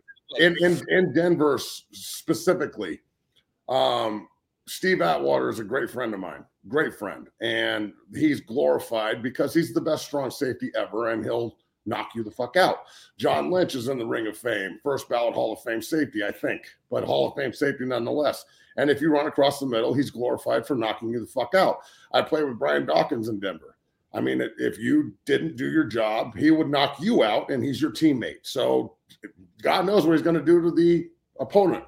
And now in Denver, Colorado, of all places, after also having TJ Ward and Darian Stewart, and Darian Stewart ruined Cam Newton's career. And that's the way football goes. It's not poor Cam Newton. How good could he have been if he didn't get hit? It's, hey, Cam, if you want to run like a running back, we're going to hit you like one. That's the way football works. And now all of a sudden, Kareem Jackson is a villain, and people in Broncos country are calling for him to retire. And like, there's stupid white motherfuckers going after him as a like racist shit online. I mean, dog, this has gotten to the point where I'm starting. Social media runs the world. Like the world is nuts. And look, this is a nice hit. That is shoulder into his chest. I'm sorry that the tight end got whiplashed, but this is what I'm talking about. This kind of shit here.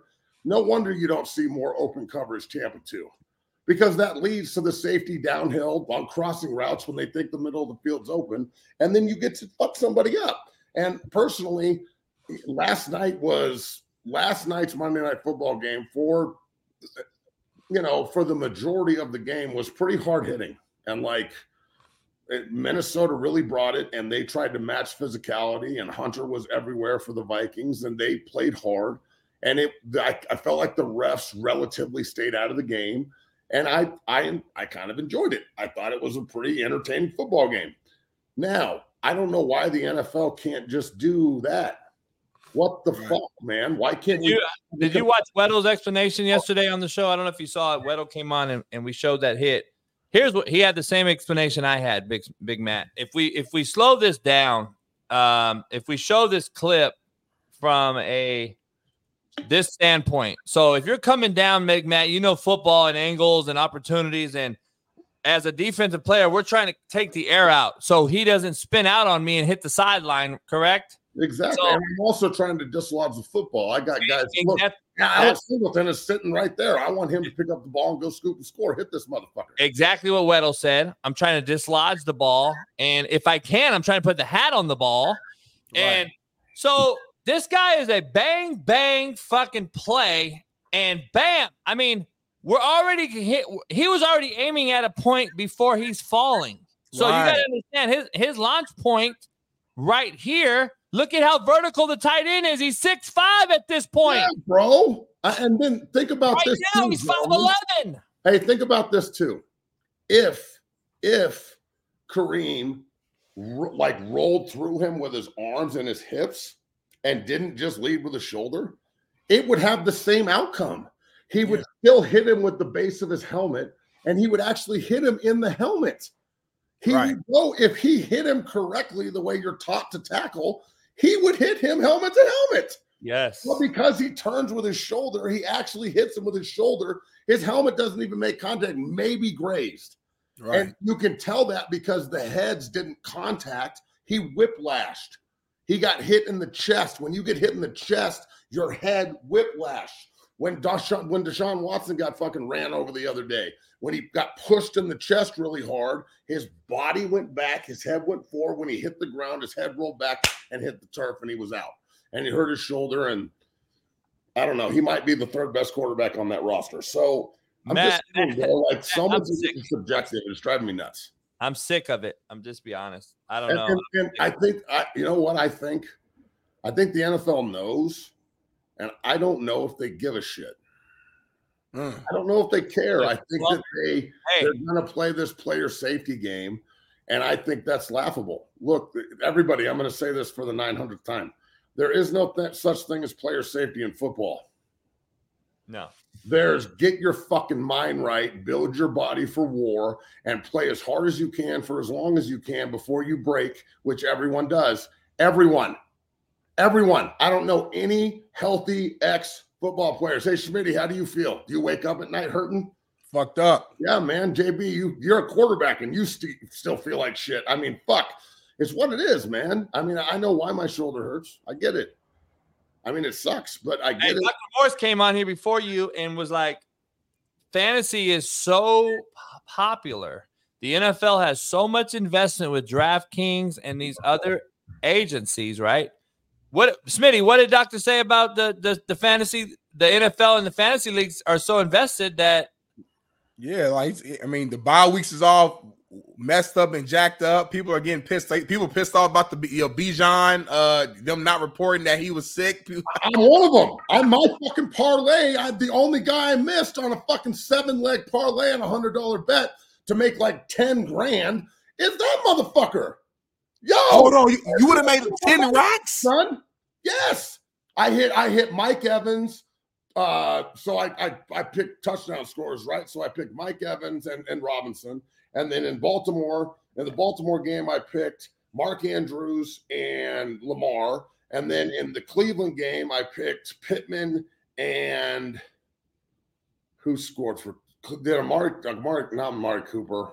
Who scored? I think maybe it was just Pittman from the Colts. I had to look at the bet sheet. Yeah.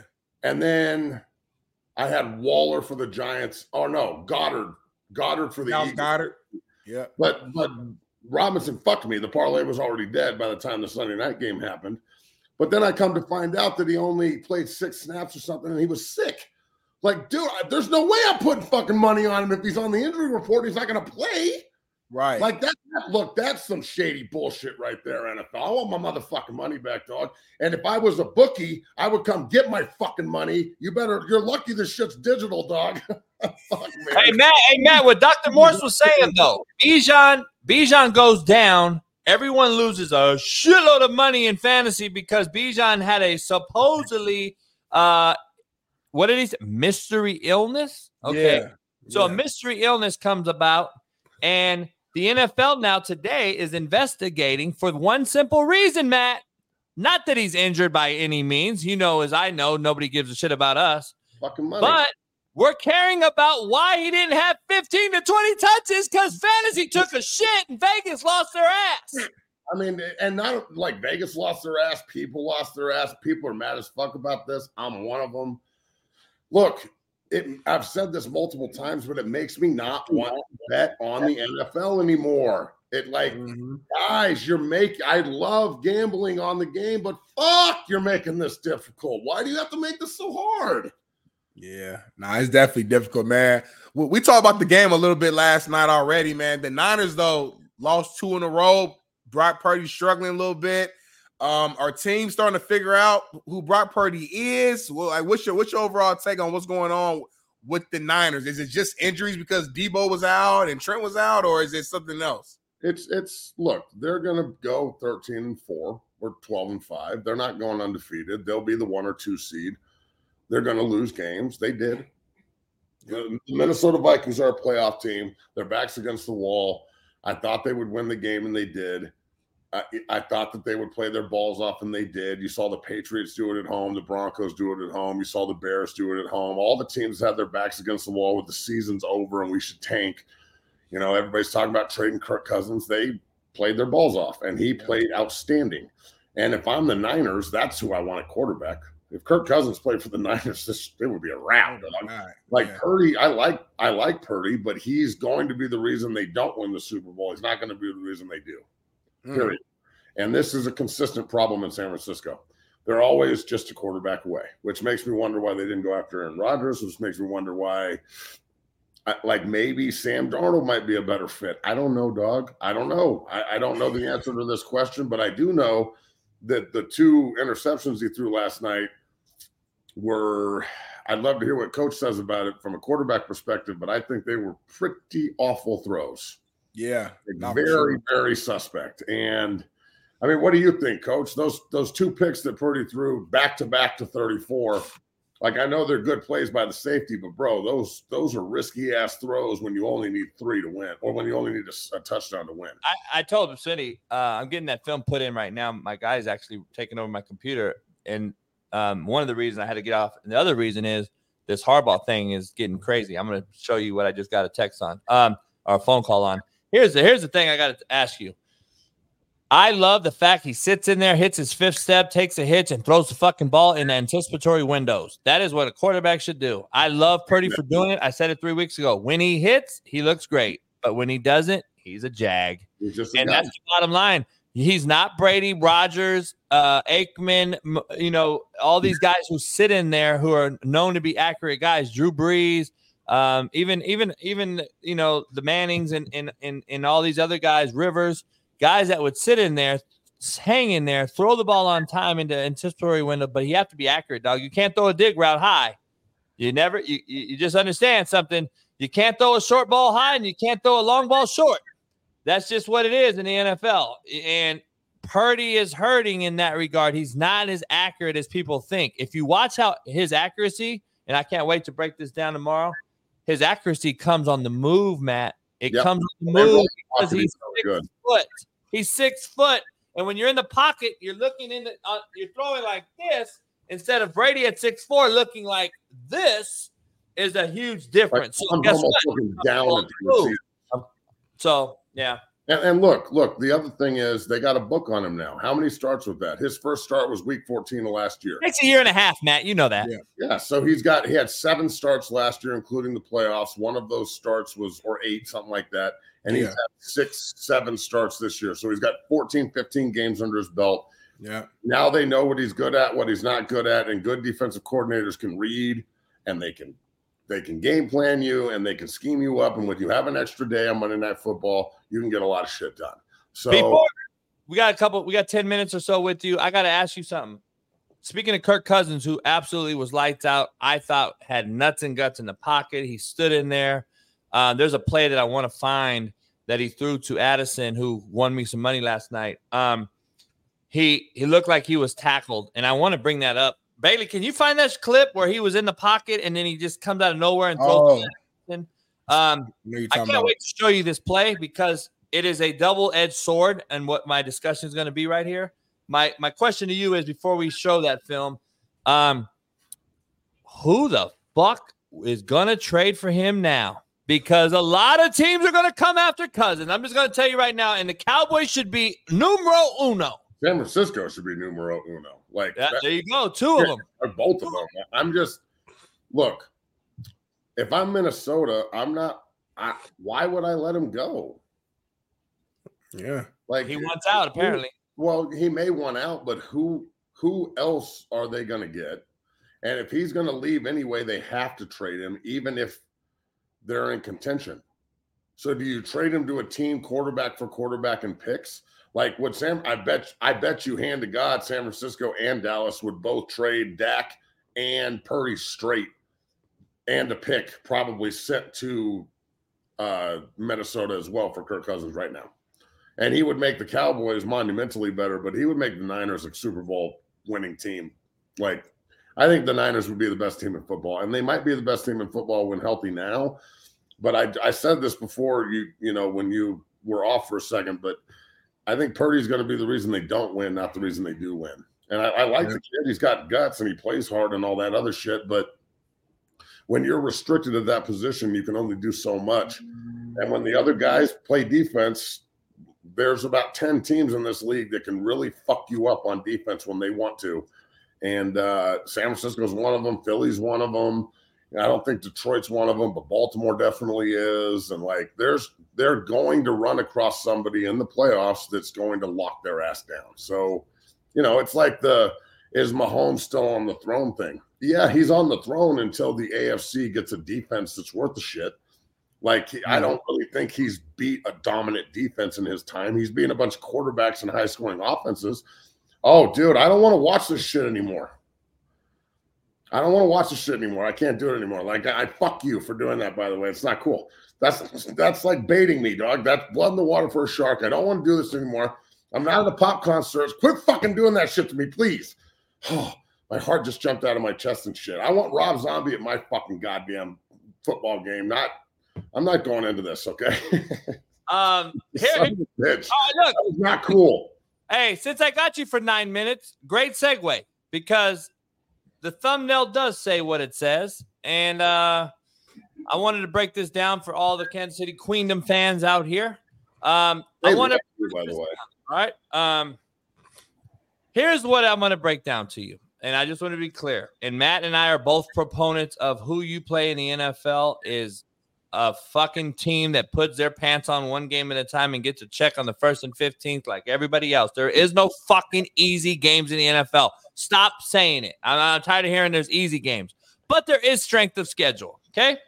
So the Chiefs started off this season and lost to the Lions, right? They lost to the Lions, 21-20, good game, blah, blah, blah.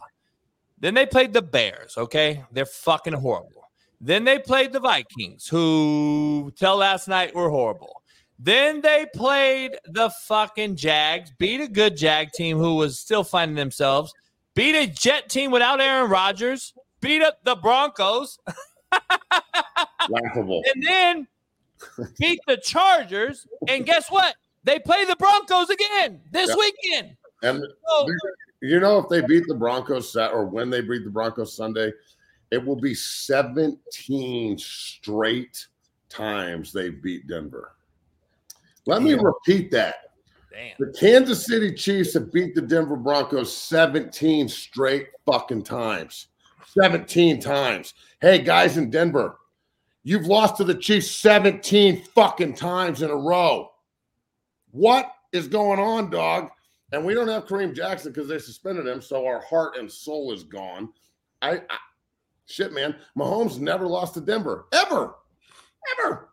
17 times. That's a lot of times. I can't. It ain't much in life I can do 17 times just straight. In a row? 17? I can't do 17 curls a certain way. No, I can't do 17 of a lot of shit in a row. Damn. All right, so my question, is he on the throne? Are the Chiefs on the throne? Are they number one in the NFL right now? Yeah. I mean, they have to. I think you got to. They're the defending champs. They're 6-1, about to be 7-1. They're probably going to be the number one seed. Oh, man. I mean, it's just Mahomes and Kelsey are just electric. They seem to be able to plug and play the other skill positions. The offensive line seems to be plug and play. As long as they have those two guys, they're rolling. So the defense is suspect to me. I don't think they're as good as their ranking. I think they have the benefit of playing shitty teams. If they lose, it will be because they're outscored. It won't be because Mahomes and Kelsey and those boys don't score. So they're going to be formidable. They want to go 3 or 4. Like that's one thing that Mahomes he hasn't repeated. They've been to 3 of the last 4 Super Bowls, but Tampa whipped that ass. So, you know, and look, I'd say this all the time, but one of the things I love about Mahomes is in the Super Bowl, he's been down all 3 games. And in 2 of them, he came back in the fourth quarter, and that shows me a lot, especially the San Francisco game when he was down 11 with 6 to play, and they won. Hey, thank God for overrated coaches like Shanahan. I don't know if he's overrated. I just think he's a quarterback away. But at the same time, I'll take him in Denver quick. You want to trade coaches? You want to take Sean Payton and Kyle Shanahan and switch them? I'll take them in a fucking heartbeat. But I feel like Mahomes and the Chiefs are the big dogs, and you've got to beat the big dog to get the chip. So you got to knock out a champ, right? Exactly, man. I wouldn't be surprised if we have a Philly Kansas City repeat. I wouldn't be surprised if we have a San Francisco Kansas City repeat. Personally, I would love to see Buffalo in the Super Bowl, just so they can exhume their demons. But I mean, look, Doc just said this. If Aaron Rodgers comes back and he can play at 80% of what he could be, and they can run the ball and play defense the way they do, I still think the Jets have a chance to do something because, man, that fucking defense is just mean. Holy shit, they are good. Yeah. Here's the clip I want to show you, Vic Smitty and Matt, and this is my double-edged sword take on this Cousins throw last night. All right, so I want to rewind it as much as I can. He's in the pocket and apparently swallowed up. Okay, he swallowed up. It looks like right here that he swallowed up. Right there, he swallowed, Matt. He swallowed. We don't even see him. Nasty. I want you to watch the defenders, Matt and Big Smitty, as they don't even fucking tackle the dude. Yeah, they don't want to get fined. They're scared, Matt. They're scared to hit the quarterback. Yeah, wouldn't you be? They don't even touch him. But can you blame them? No, that's my point, though. Like, that's I feel what I'm bad saying. for him. Bro, at this point. rules. Bosa should have depleted Kirk Cousins right there and like he's in the grass right there. He's in the grass. Yep. And they just let him go. You know what? I think Bosa's not as close as it. Play one more time. It ain't Bosa either, Big Smitty. It's both guys right there. See this guy? I don't know who that is, a 3 technique or whoever that is. Yeah, a three technique. But Kirk steps up. Bosa could have had him twice. Yeah. And then, but just watch. Like, yeah, it's bad. He should have gotten hit when he let the ball go, too. Look, if I'm the defensive line coach, I don't know what I'm supposed to tell my guys anymore. Well, exactly. Oh, hold on. Let me reiterate. Okay. Politically correct Matt says that I don't know what I'm supposed to tell my guys anymore. Real Matt says, hit this motherfucker in the teeth. Exactly. That's what I used to do. I said this yesterday. I'm going to reiterate. If the NFL is going to go super soft, I'm going to go the exact opposite direction if I'm playing and coaching, and I'm going to push the envelope as hard as humanly possible. I'm going to toe the fucking line to the point of them fining me $100,000 and suspending me. And honestly, I'd like more defensive linemen to do it because when you take a quarterback out of the game, they can't beat you. You can hit a tight end and a receiver all you want. They'll put a new guy in. You go out and take fucking Jalen Hurts out of a game because you hit his ass too hard. You don't just touch him. You're going to get flagged anyway, so you might as well get your money's worth. That's the way I feel about this. I understand that all the Karens hate it. I don't give a fuck what you think. That's the last thing on my mind.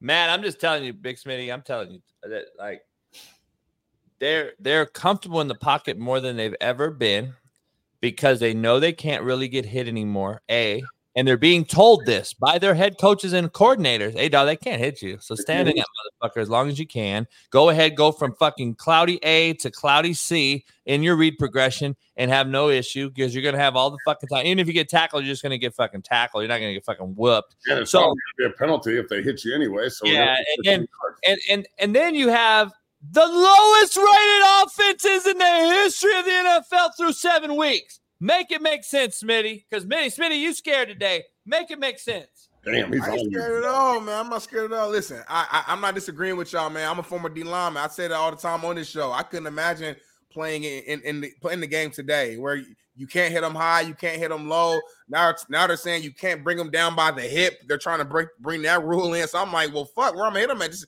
in the stomach? Is that my target zone? Just like the stomach? George Kittle said last night. He hit me in my dick. Right. That's the target zone now, man. The dick to stomach. That's the target zone. So I don't get it, man. I don't know. You know, it's crazy that all rules are benefiting the offense, but they're struggling this year. And they suck. Yeah. It's I can't wrap my mind around it. I know I'm just a meathead, but fuck, man. I mean, if everything's catered to you being successful and you still can't be successful, maybe you're a fuck boy. Right. And listen, on being devil's advocate, maybe it just for whatever reason the first half of the season just been weird, and maybe they're about to see a shift because we all agree Kirk Cousins and the offense looked really good last night. The Chiefs looked pretty damn good on Sunday as well. Even the Colts Browns game, as ugly as we thought that game would be going into it, both offenses looked pretty damn solid overall. Your boy Minshew looked pretty good. He did. I can't hate on him. He did. So, like, maybe we're going to a spot where, hey, offenses will start to play well again. Hey, Matt, here we go. As you leave here. September's done. So, right. Over, right? Hey, here we go. As you get out of here, before I let you go. Before I let you go. Big Smitty, Matt and I have a 2-year bet going on. I haven't paid him yet, by the way. I'll pay him in Vegas for Super Bowl. There's some interest on that motherfucker now. Yeah, I'll pay him for Radio Row when we go to Radio Row for Super Bowl, when we take the show to Super Bowl. I need those credentials, Holmes. Yeah. Here's the bet right here, Smitty. I don't know if you want to get in on this bet or not, Smitty, because you can get into. You got merch. Here's the bet I'm throwing out there, Matt. I'm taking the Lakers tonight. If the Denver Nuggets win, I'll buy 5 of your favorite fans your hoodies right here live tomorrow on this show. So 5 callers to call in tomorrow that are Matt fans. I will buy you 5 a hoodie, 60 Savage Academy or Savage hoodie. I will buy that for you 5. If the Nuggets lose, then Matt will buy 5 of my fans that call in a hoodie. And Matt, Big Smitty, what do you want to do? I mean, you're a Laker fan, bitch. The problem is we're both Lakers fans, so we can't double both of you. We can't. Hold on, man. Hey, then guess what? Are you sure? That's 10 pieces. That's a lot of shit. Are you betting or not, you bitches? I bet. I'm getting 10 people just got hoodies. Congratulations. Go Nuggets. Hey, man, Big Smitty, you can have your gear. We'll throw in some of your. He'll buy 2 of yours, 3 of the shows. Yeah. I'm not buying shit. You're buying 5 and you're buying 5, and 10 of my people are getting fucking hoodies. So good talk. Go Nuggets. Hey, keep this in mind as well. 0 to 60 starts next Monday. We're going at 9 a.m. and 2 p.m. We're going to do, the 9 a.m. show is going to be, all kinds of sports topics. We're going to have great guests. Obviously, JB will be on there. Smitty will be on there, and so many more. Weddle and Salisbury. I'm calling the Rolodex, and they are coming. So the 6-0 Army's deep, baby, and we're going to have some fun. I'm really excited about this. It's on the Believe Network, and they are just awesome. They've been nothing but supportive. You can go check it out. The new Twitter handle is 0 to 60. Spell that out. And then 0 to 60 pod, actually. And the YouTube page is the same. And look, I got to say this again, but Coach, you're all about putting people on, and that's what I'm about. And I wouldn't be doing this without you, bro. So I appreciate you more than you know. Always, brother, always. Hey, you should have the first guest you should have on is Steve Kim, and you and him just fucking cuss at each other the whole time. I love it, man. I love fucking with Kim, dude. He's my favorite. All right, man. Appreciate you. Peace. That's gonna be a lot of hoodies that Matt gonna have to pay because like the Lakers are pissed off and they're gonna win tonight. But we got the main man Steve Kim in the building. How you doing, Steve? Good morning, fellas. What's going on? What's up, man? You back home? Back home. Got home on Sunday morning and start of another great week. Hey, I know you're at home because I see the 600 VHS tapes of Gung Ho. I got the clearance from Blockbuster several years ago. Cleaned them out. You're the reason they went bankrupt. Yeah. I love it, man. Well, Steve, you sound like you're just in a great mood right now. You got a nice little haircut. You're energized. Is it because Miami's big time win, or I mean, what's going on? I mean, the win's the win. Now you got to move on. I mean, you're trying to build a program here. You can't act like you won a Super Bowl, but it was a big win. And couple things. Ruben Bain, we're gonna have to enjoy him for 3 years. He might be the best pure football player Miami's had since Sean Taylor. Ooh. He's gonna be among the all-time greats at defensive line. Yeah, he's gonna be up there with Russell Maryland, Jerome Brown, Cortez Kennedy, Warren Sapp, Danny Stubbs, all those great Miami defensive linemen. He's a rare talent. He's already, I think, the best pure football player on the team as a true freshman. Probably the best true freshman defensive lineman Miami's ever had. And he is definitely a 3-and-out guy. I hope we do not squander that career. Man, that says a lot, man. For Miami with your feet out and shit. We got some spies on you. We had some spies on you there, sitting in the front row there. I got to ask you this real quick. There's some news that just came out. You sent me a text or a DM as well. Where are you taking this whole Michigan thing? I'm going to read the text that you sent me. Going to make a quick video on this at some point. If you want University of Michigan punished, fine. Not going to try to talk you out of it. The public has already reached sentencing phase, which that is what I agree, because I think we're in such a social media era that we've already sentenced Michigan. They're crooked. They're illegal. They're guilty. But know this, the punishment will not be for the sign stealing. That's 100% legal. It is about going in person and videoing something that basically we already have in a long, short but long, sweet sentence. Where you at with this whole Harbaugh thing? I think it's a witch hunt. I think it's a bunch of crybabies because he's whipping everybody's ass. That's personal opinion. But what do you think? Yeah, I mean, if there's no rules that are, I mean, I guess rules are being broken, but to think that only one team steals signs or does any type of espionage is incredibly naive. That's the job of a lot of these analysts when, football teams have their allotted number of assistant coaches and then a bunch of analysts that break things down. That's part of their job. I would almost say that every major program has someone or three whose job is to decipher the other team's signals. It goes on all the time. I saw another thing where a coach said, hey, look, if I could watch a videotape copy of the all 22 in the broadcast, I can kind of figure things out. So, I don't know why they don't go with more of the microphone into the helmet like they do in the National Football League. But I agree with you, Coach. This is about Jim Harbaugh.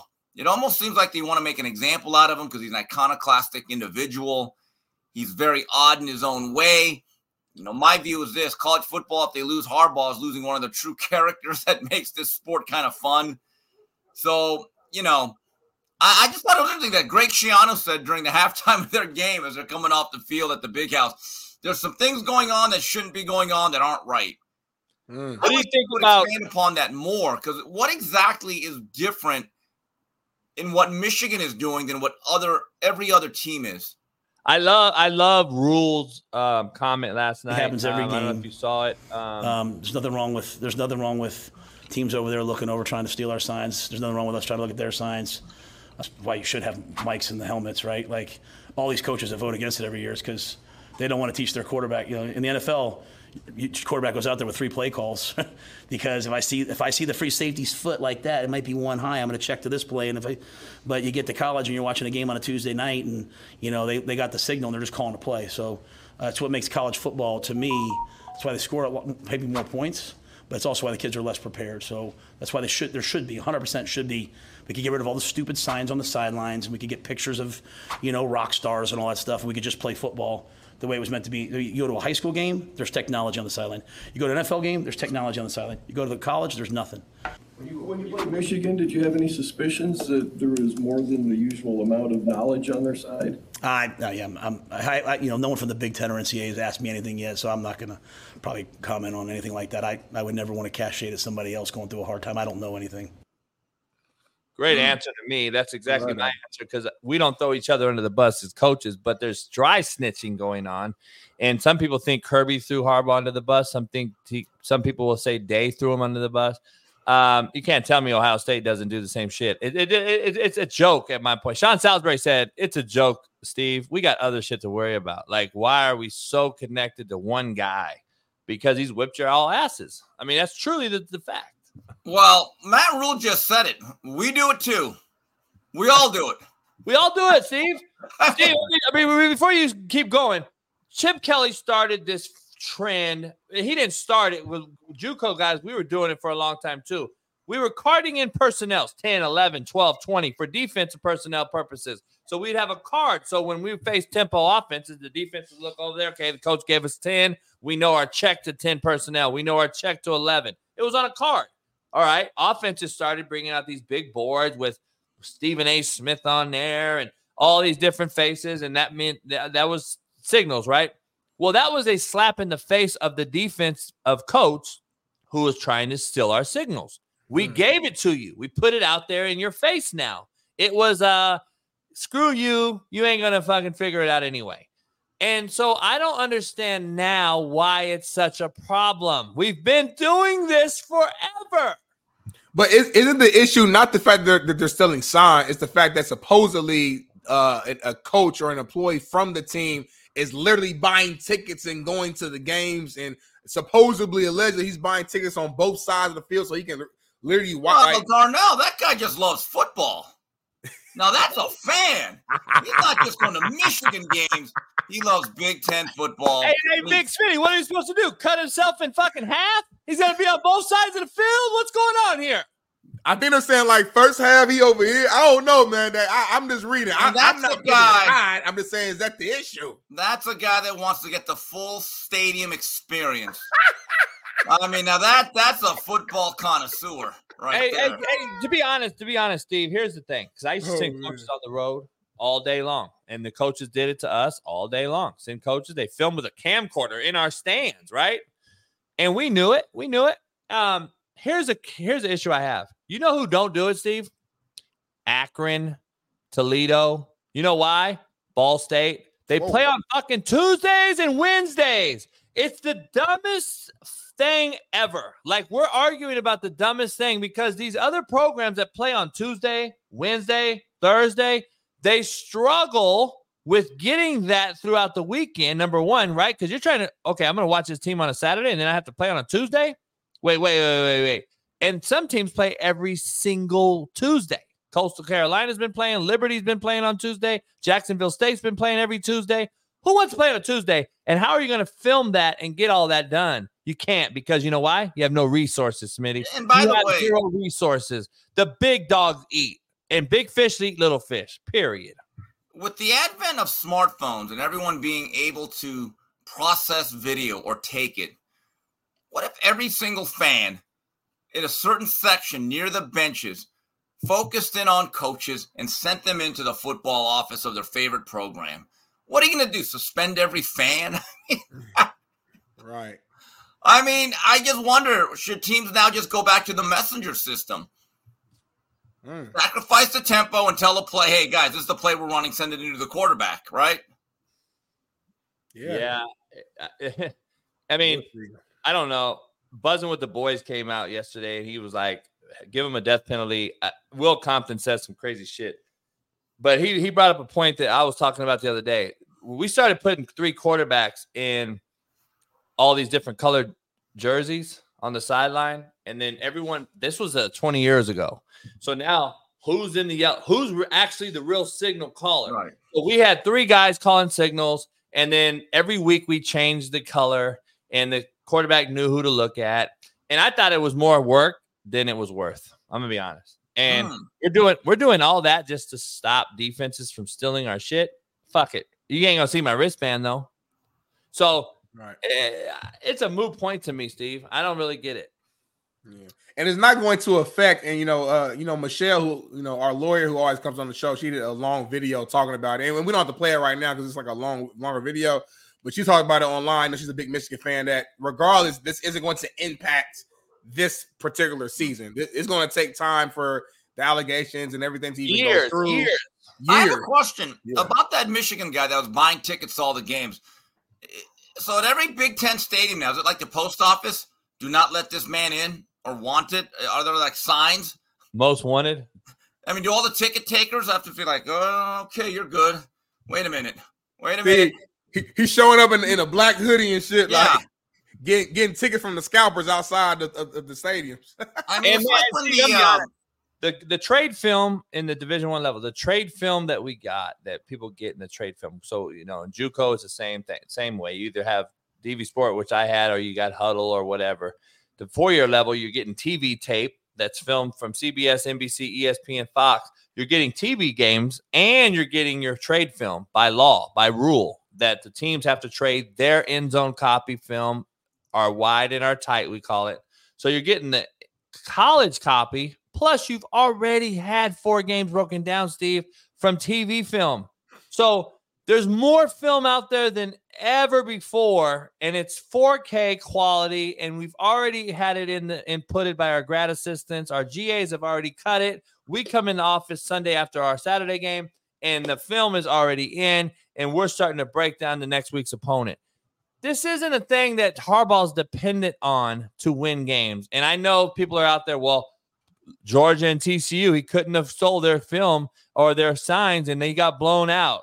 No, it's not really that. It's because you had 3 weeks off. This is a non-common opponent, and this is a BCS playoff. Like, let's not compare the two. I'm not a Michigan fan. I'm not really a Harbaugh fan. I think Harbaugh is one of the top 3 coaches in all of football, though. And I know that for a fact, to be a fact. And it'll be a shame if he leaves college, but I think he wants to leave college. I truly do. I think he's back to the NFL next year, either in Cleveland, Oakland, or the Chargers. He'll be the head coach of one of these guys. Or not Oakland, Vegas. He'll be one of the head coaches.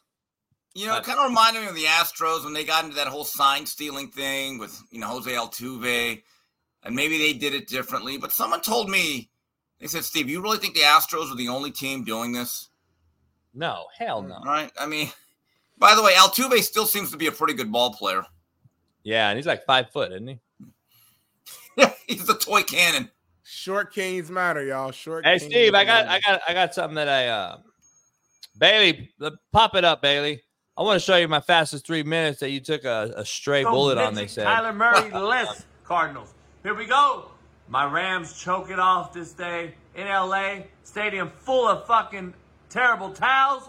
The Rams lose because the refs fucked them. Here we go. Bucks. Bijan Robinson sighting. No touches. What's going on? The NFL's investigating. The Bucs lose late. Atlanta Falcons in first place. There's my boy, Steve Kim. Shout out. The fast.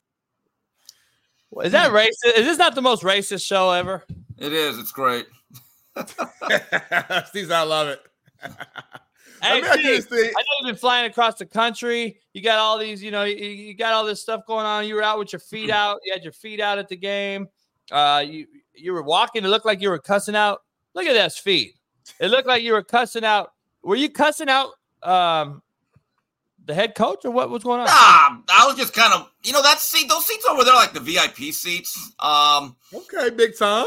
They're okay. I kind of like being with the regular fans more because they're really into the game. That's probably what I'm going to do next time. I want to sit in the west end zone. That's more fun.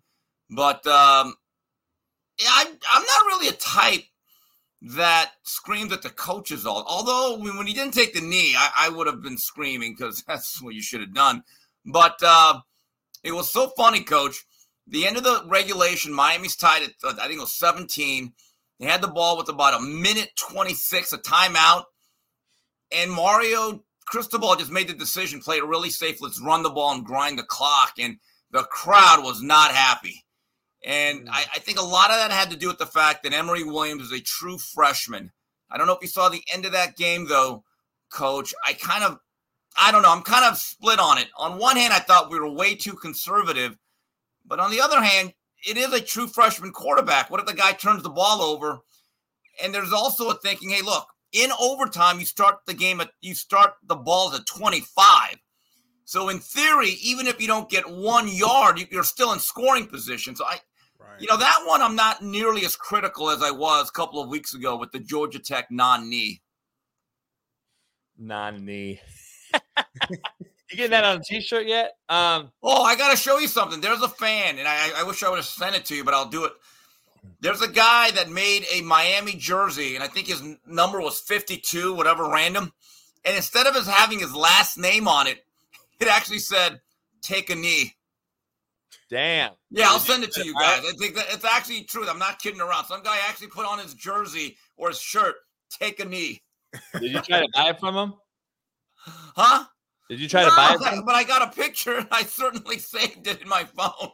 That's funny. Hey, Kirk Cousins had the best night of any quarterback this season. I'm going out on a record saying it last night versus one of the best defenses, the 49ers. I think Kirk Cousins was lights out, and I think it's because he knows they can't hit him anymore. That's just what I personally believe. Without Justin Jefferson, he's 2-0, and he had the best night of the year. And any quarterback, I personally believe, as far as what he did accurate-wise, as far as throwing the ball on time, not taking a sack, even though his O-line blocked out of their mind. He didn't take a sack. And then my segue to that is he didn't get touched. I thought he should have got sacked on a ball. They let him throw to Addison to seal the game. And then Kareem Jackson gets suspended, Steve, for this football play. I call it a football play. He gets hit for that. And then I want to tell me the difference between that and this.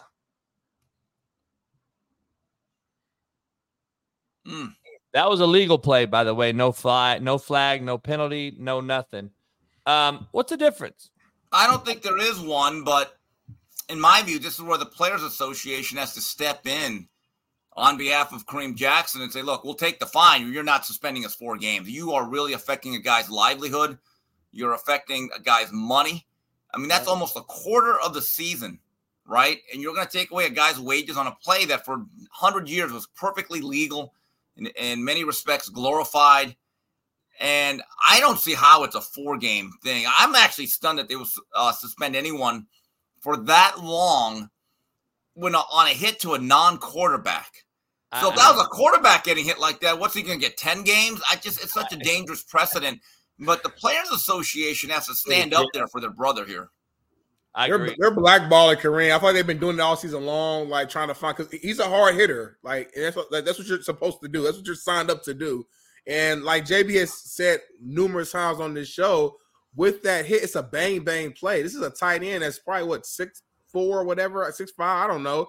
And a second before the hit, he's still pretty much upright. So at that point as a tackler, you're already like putting your head down, your shoulder down to begin tackling them.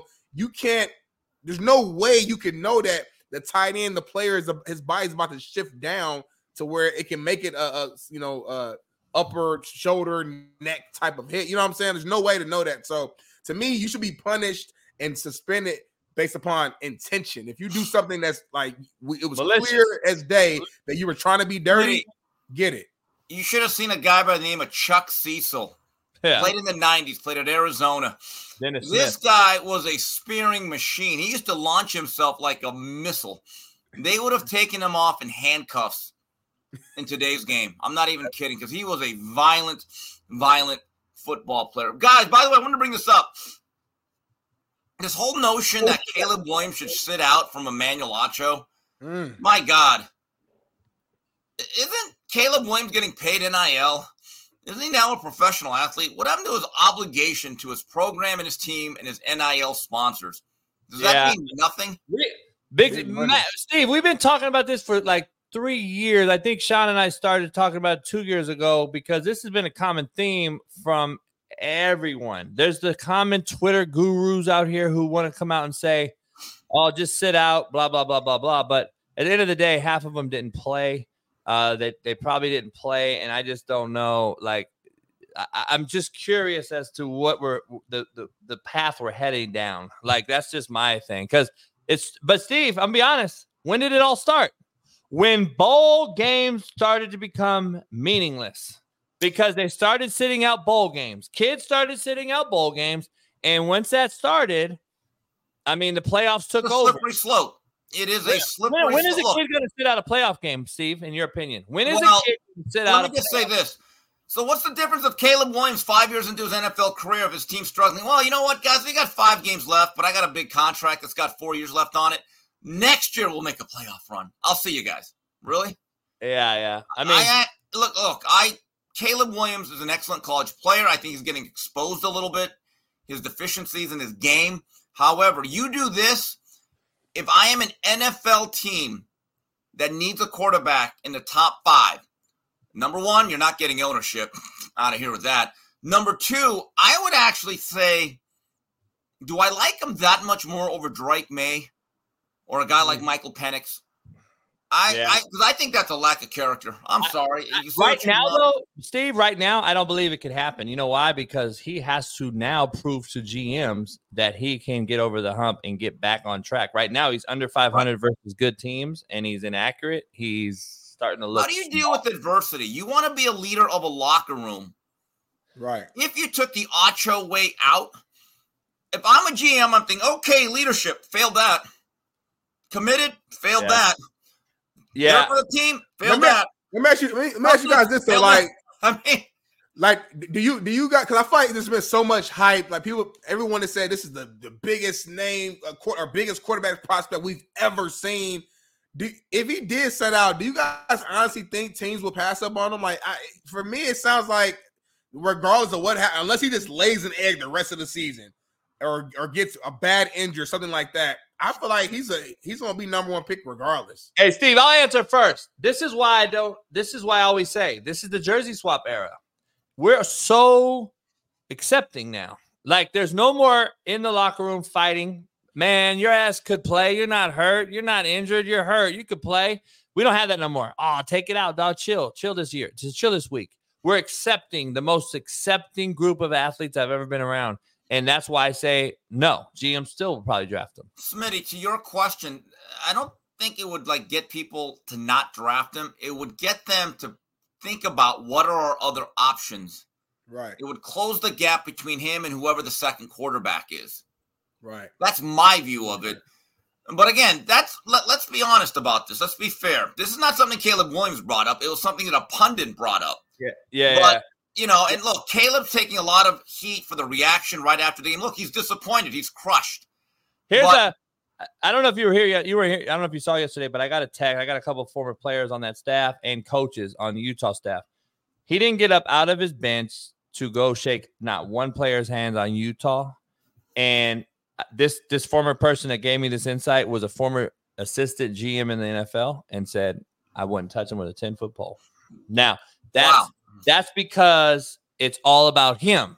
You got to be able to face adversity, win or lose, because I don't know if you noticed, though, Steve, it's kind of weird and ironic that the quarterback who paints his nails didn't get off the bench.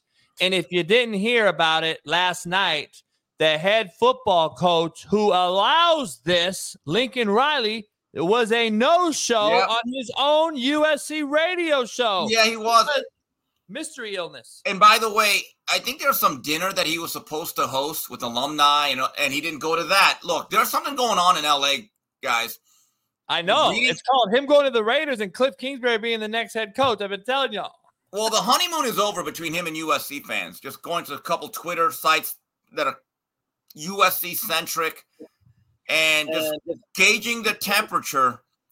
The honeymoon is over. And if he sticks around next year, if he does not get rid of the Grinch that stole championships as his defensive coordinator, but a lot of the USC fans are now kind of seeing it from an OU perspective. They're kind of saying to the Sooner fan base, you know what? You guys had a point. By the way, the Sooners, they seem to be okay with Brett Venables. I know they had a little bit of a scuffle this week with UCF, but they won the game. And he's building something. I mean, Venables is going to clean up that defense. They got some recruits coming in. They're doing well. Lincoln Riley is behaving in a way. It is starting to really agitate USC fandom. I can just sense it out here in LA. His approval rating last year at this point was probably a 95. I would say right now it's probably about a 45. And that USC defense is bad, guys. It is just so unsound structurally in every single way. He's 17-5 as the head coach at SC. I want to be clear on this stat of the day. He's 17-5. And through the same amount of games, I don't know if you know this, Clay Helton was 17-5. Yeah, I mean, look, those things can be deceiving. I mean, look, Nick Saban was, I believe, 6-7 or 5-7 his first year at Alabama. That worked out pretty well for them, you know. So I mean, because you got to think about the starting point of a program. You know, Larry Coker at one time was 26-0 at Miami. Look, the starting point matters. But Lincoln Riley, when you talk to USC fans, they're now saying under their breath, "We get it. Steve, this is my bigger take on what I said and why I said the 17-5 record. 17-5 record. You wanted Clay Helton out of there for a simple fact that he wasn't an LA guy. And I know Clay for a long time. Him and his dad are legendary guys down south and Memphis and other places his dad coached. This is a guy that was from the South who had no business recruiting LA kids. I'm just going to be honest. It is the exact same scenario here. He was super unengaged with the booster clubs, with the hood, with South Central's core fabric, your recruiting base, where Pete Carroll lived. With Snoop Dogg, Debo, and everybody else that you saw at practice, right? This is what Prime was 20 years ago with Pete Carroll. This is what we're not seeing. Engagement. By the way, I know personally for a fact, Lincoln Riley's not even letting local high school coaches come watch practice. And you know who's benefiting from it? Dan Lanning in Oregon. They're raiding California again, guys, especially up north. Dan Lanning's building something really good at Oregon. By the way, guys, did you find it interesting that Stanford, a week after beating Colorado, just got absolutely stifled by UCLA?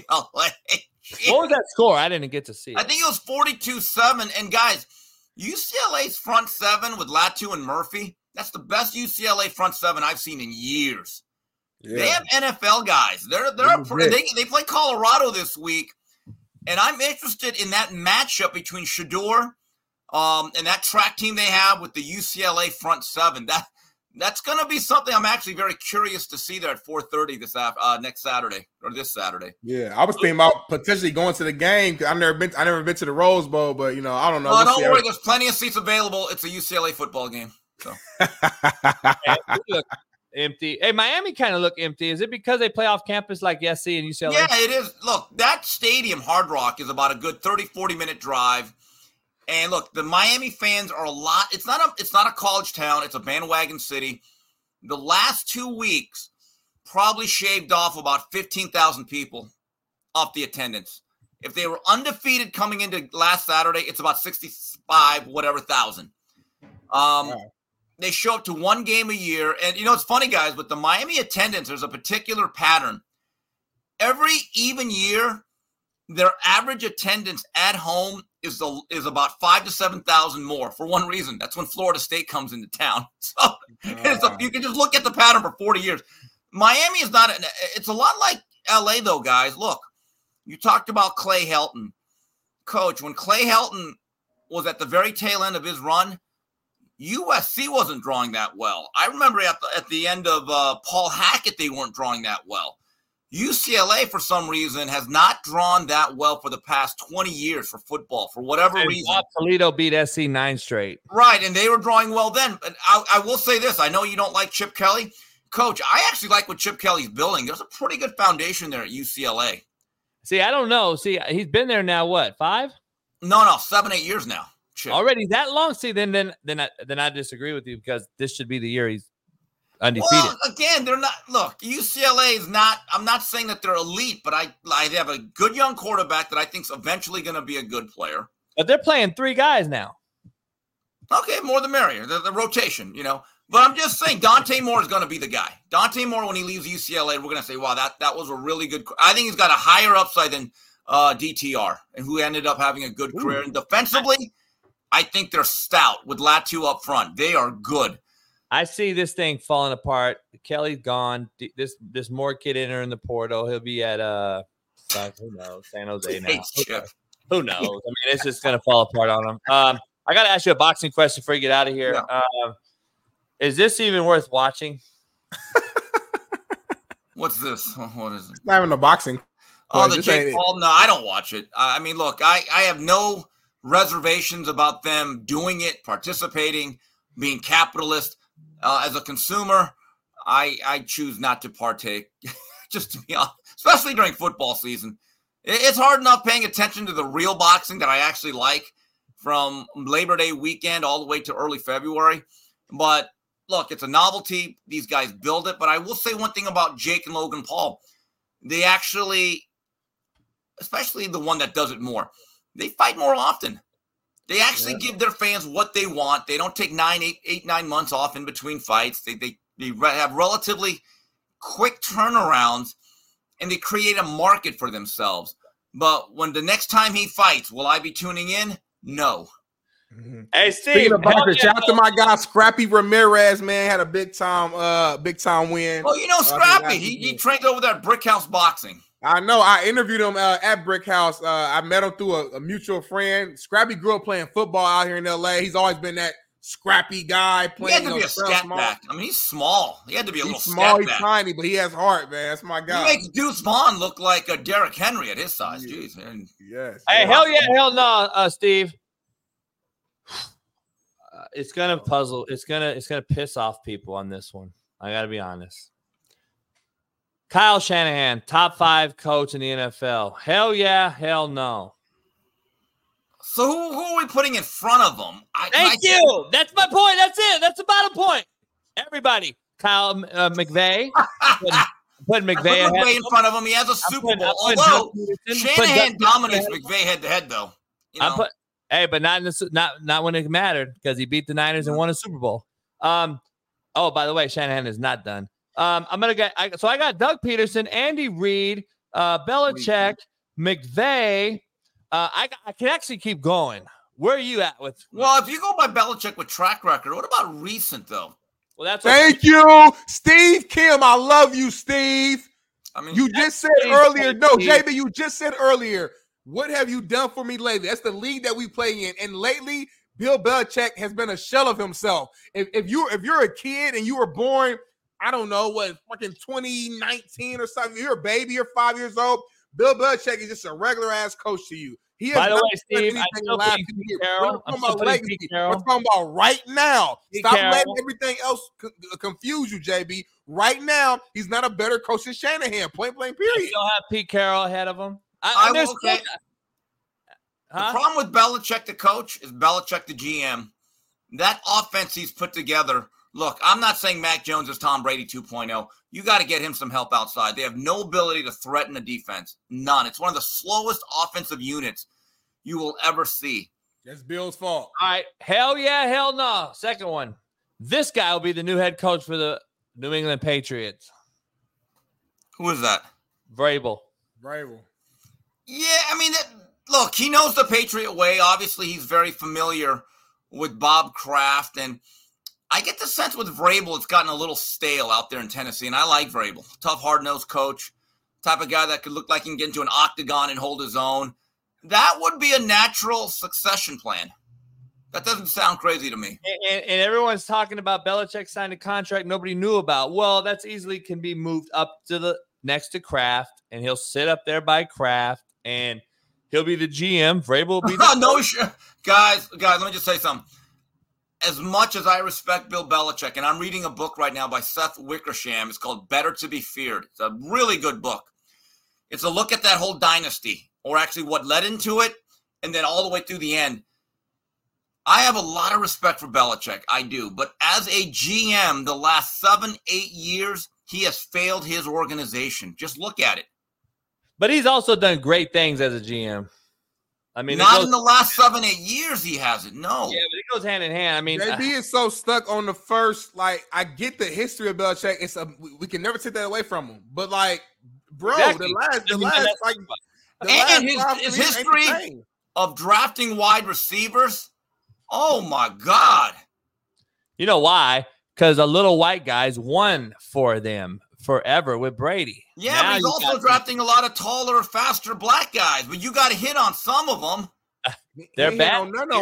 That's part of why reason Brady left. You guys remember Brady's last season in New England, which we never even bring up? That offense was handcuffed.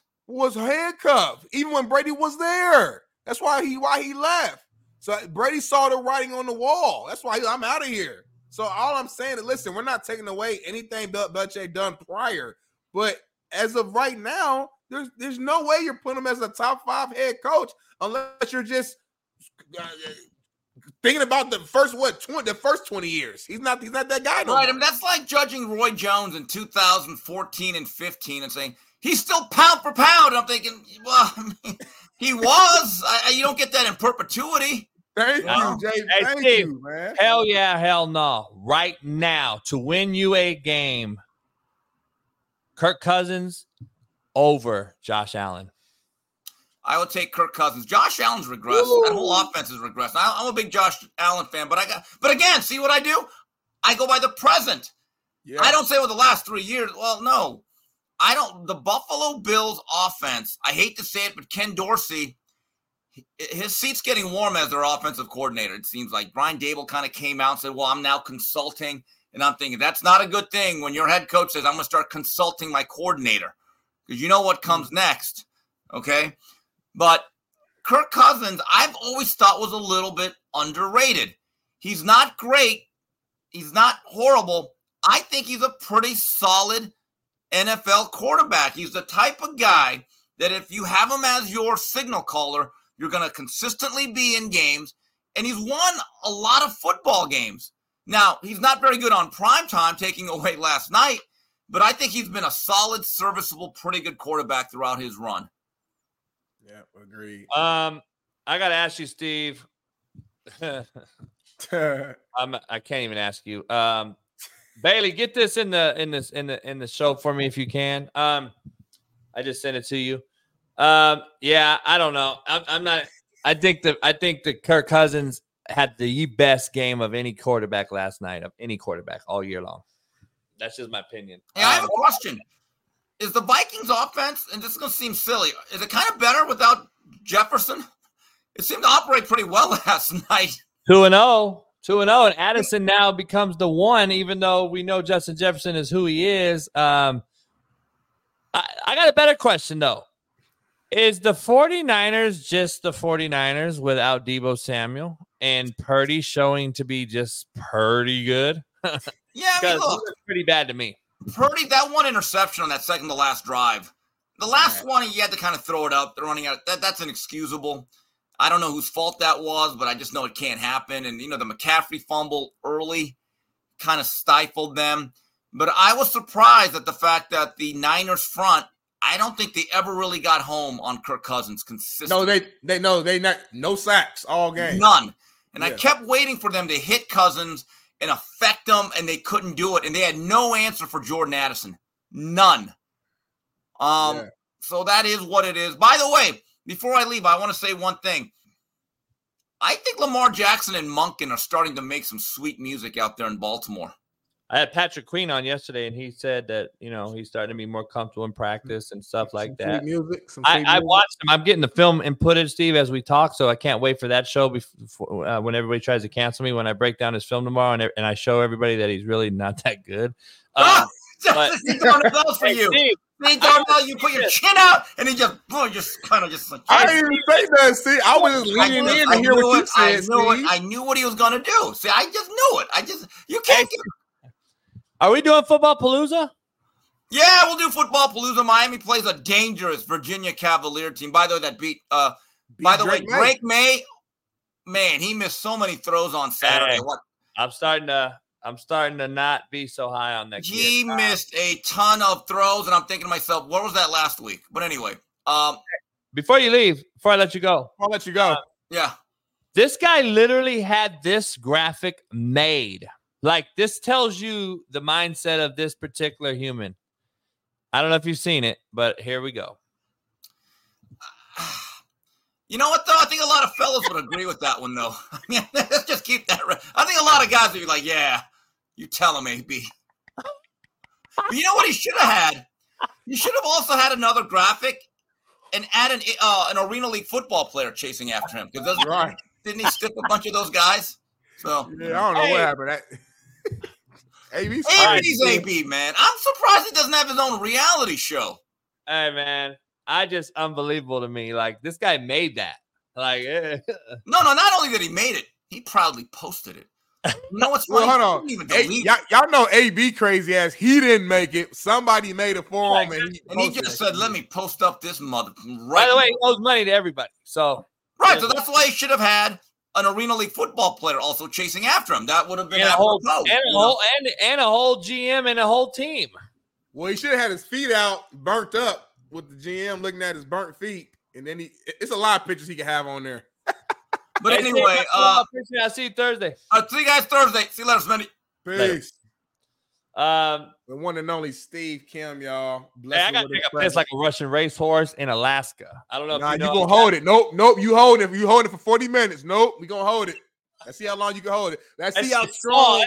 Tall. I can do it. Let's see how strong your lower muscles are. Let's see if you can really hold that piss for 40 minutes. I know you old. Old motherfuckers, y'all pissing yourselves a lot. No, I ain't 70. You ain't 70, but you pushing 50. Hey, you can stay on the motherfucker by yourself. I gotta take a piss. No, I gotta pee too. I'm out this motherfucker. New commercials. Eric with the Ritz. Where the fuck you at with the commercials? Damn, Eric. Come on, bro. You told us yesterday. You made a promise that you had the Tim Tebow speech in the group chat. I promise you will never see someone put together new commercials faster than I will do it. I will send out brand emails. You will never see anyone work harder than anyone in podcast history. And you didn't fucking do it. Eric with the Ritz is fucking Packer fan. That's why. Here's the reason why it was the best football game of the weekend or of the year so far. The best football game of the year so far is because there was controversy, there was shit talking, there was animosity, there was a lot of shit going on. There was a lot of shit going on that stirred up this game, and it turned it into an event. See, football games are an event, not a game. Basketball is a game. Baseballs are games. They play every other day. They play back-to-backs. Football is an event. Every Saturday, football is held once a week, and it's an event. Everybody comes out, tailgates. It's an event. They do fireworks. It's an event. Everything happens at football games as an event. So the Colorado State game, the ticket sales were event priced, just like a concert, right? Or an event. Sold out. People stayed up till 2, 3 in the morning on the East Coast to watch the game. They did. And you never, ever would have heard of a cat staying up for a Colorado State game on the East Coast, right? Mm-hmm. So all the stuff that Dion brought in there and the College Game Day, The Rock and McAfee and all these different things, Lil Wayne and all the shit that has gone on, Master P on the sideline and Kawhi Leonard and you name Cameron. It's an event, right? That's not a normal game. That's an event. I said it was the best football game of the weekend or of the year because of that being allowed. The shit talking, the animosity, the actual game itself had real contact, hard hitting, real animosity in the game. Like there was real back and forth. That wasn't no regular jersey swap. I don't believe there was a jersey swap after that game. I don't believe there was a jersey swap before the game. I don't believe cats were talking before the game. There's two reasons why this is. A, there's no real Colorado folks on the Colorado team. Most kid. Well, here's my take. First of all, if I'm Colorado, I do not want that dude to get ejected because now I'm headhunting that motherfucker the rest of the game. Yeah, I feel about it. Yes. I'm like, why does everybody want him ejected? I want him out there. No, fuck ejecting this guy. Look, don't eject him. Absolutely not. No. Because at the end of the game, guess what happened? Football karma bit his ass at the end of the game, and he got the fucking touchdown by Horn. So you don't know. Don't kick him out. I don't want him out of the game. I want to walk into the huddle and go, did you see what 11 just did to Travis Hunter? We are going to fuck him up. It's on. That's it. Like that's what it should have been. Right over. Was the hit malicious? Was the hit intentional and all that? Probably. But that was a normal play, Matt, growing up with you and I. That was a normal football play. When I say dirty, I'm not saying bad. Look, I'm a buff, bro. Did I like seeing Travis Hunter get hurt like that? Absolutely not. Am I siding with Blackburn? Fuck no. It pissed me off at the game. It pisses me off now. If I was on the field at that point and I was playing offensive line, I played defense when I was at Colorado and my first 2 years in the league. So I wasn't on offense. But if, the whole, royal we, whatnot, I'm kind of angry at the offensive line for not being there with their quarterback. That really pissed me off more than maybe the hit. The hit, I understand. I totally understand it. I don't know how many fucking times in my life I've had a coach walk up to me or walk up to the group of defensive players and say, if fucking Adrian Peterson isn't here in the third quarter and we hit him hard enough and he's out of the game, he can't go for 240 and 4 tutties in the fucking Big 12 title game against us. If Vince Young is out of the game, we keep hitting this motherfucker in the face. He can't run all over the field and make everybody look like average athletes while he's giving you the finger running in the end zone. You can't do shit about it. So I guarantee you, Jay Norvell and the entire team, they were out there to maliciously play. And I know that because they had 24 penalties or some stupid shit. Crazy.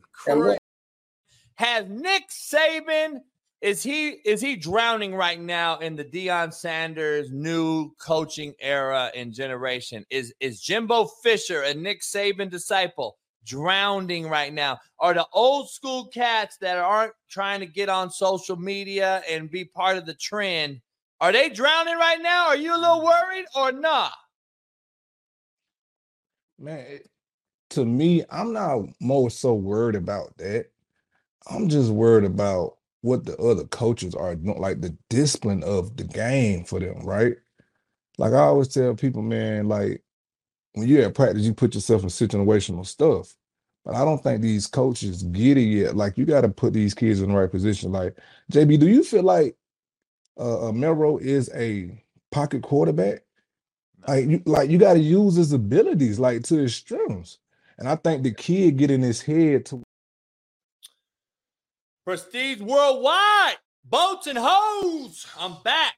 Of course, I'm back first because I do shit quick, fast, and in a hurry. Got my coffee.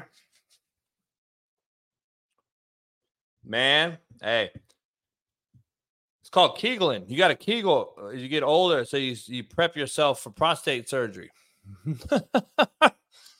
You know what that means? Any of you know any of that? What that mean?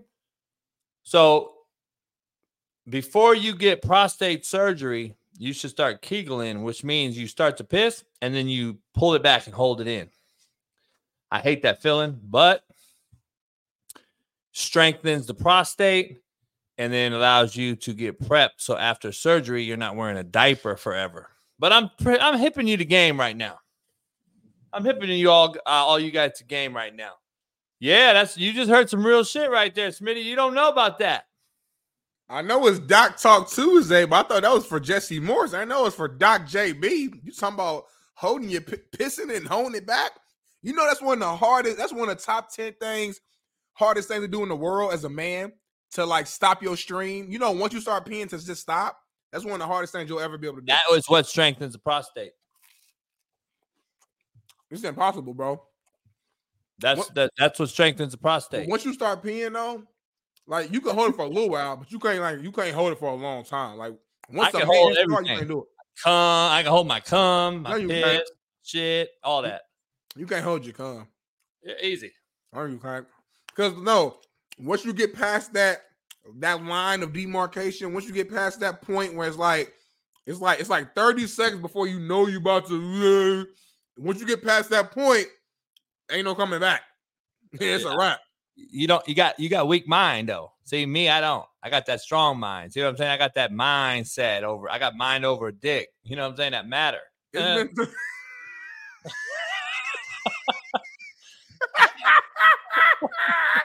He's like, hold on.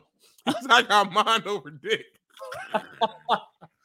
I'm just saying, homie, you know what I'm saying? I'm sorry, that shit funny as hell. I'm just saying, dog. Y'all know. I'm just saying. Hey, you got it. I can't even comment no more. You got it. He got mind over dick. Hey, man.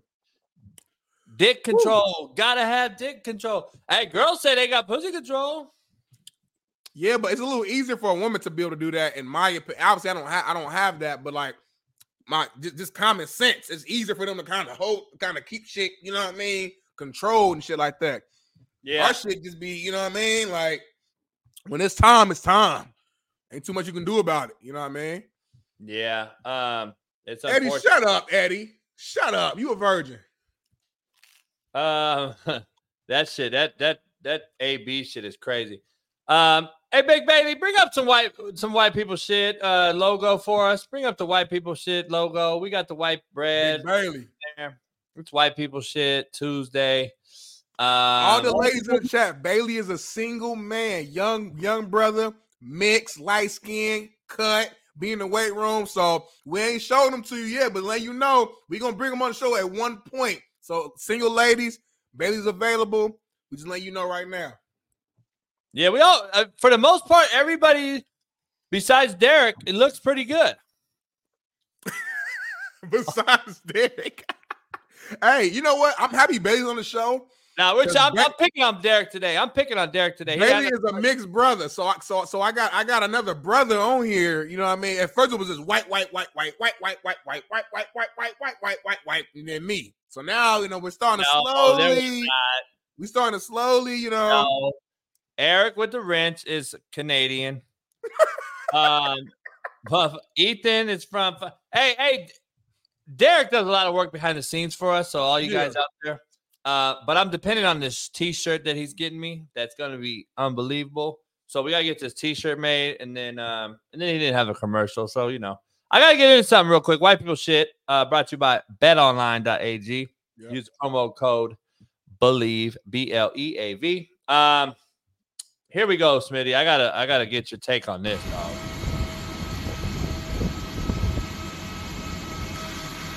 Oh, so the plane is at the gate and there's a tail tip. Yeah, you see it right. The motherfucker's tilted. Motherfucker like this. My boy Ports got in the back. Still tipping on fofos, wrapped in fofos, tipping on fofos. How do you do that? I imagine you like on the plane, like you just land, everything cool. You like, thank God, cool. No, they haven't taken off. But like, listen. Oh, I thought they landed and they pulled over to the lean back. Nah, hey, sorry, I thought they landed and pulled up to the gate and then they fell back. They ain't taking off yet. Nah, the motherfucking loaders loaded it too heavy in the back. Imagine you getting on that motherfucker though. Like you in there and the motherfucker just lean back. You just slid all the way back. That's crazy. Put it this way. Hell yeah, hell nah. Are you still flying away if that happened? Hell no. I'm like, hey y'all, I ain't gonna be there. I'll be there tomorrow. I'm gonna get the taxi, a cab, or a new plane or something. Ain't no way I'm getting on that. Hell no. Hey, I got some black people shit. Hell yeah, hell no. This is black people shit. Why you want to be patient? I'm trying to teach you. Then he playing. But what you wearing it for? You talking about catching the fish?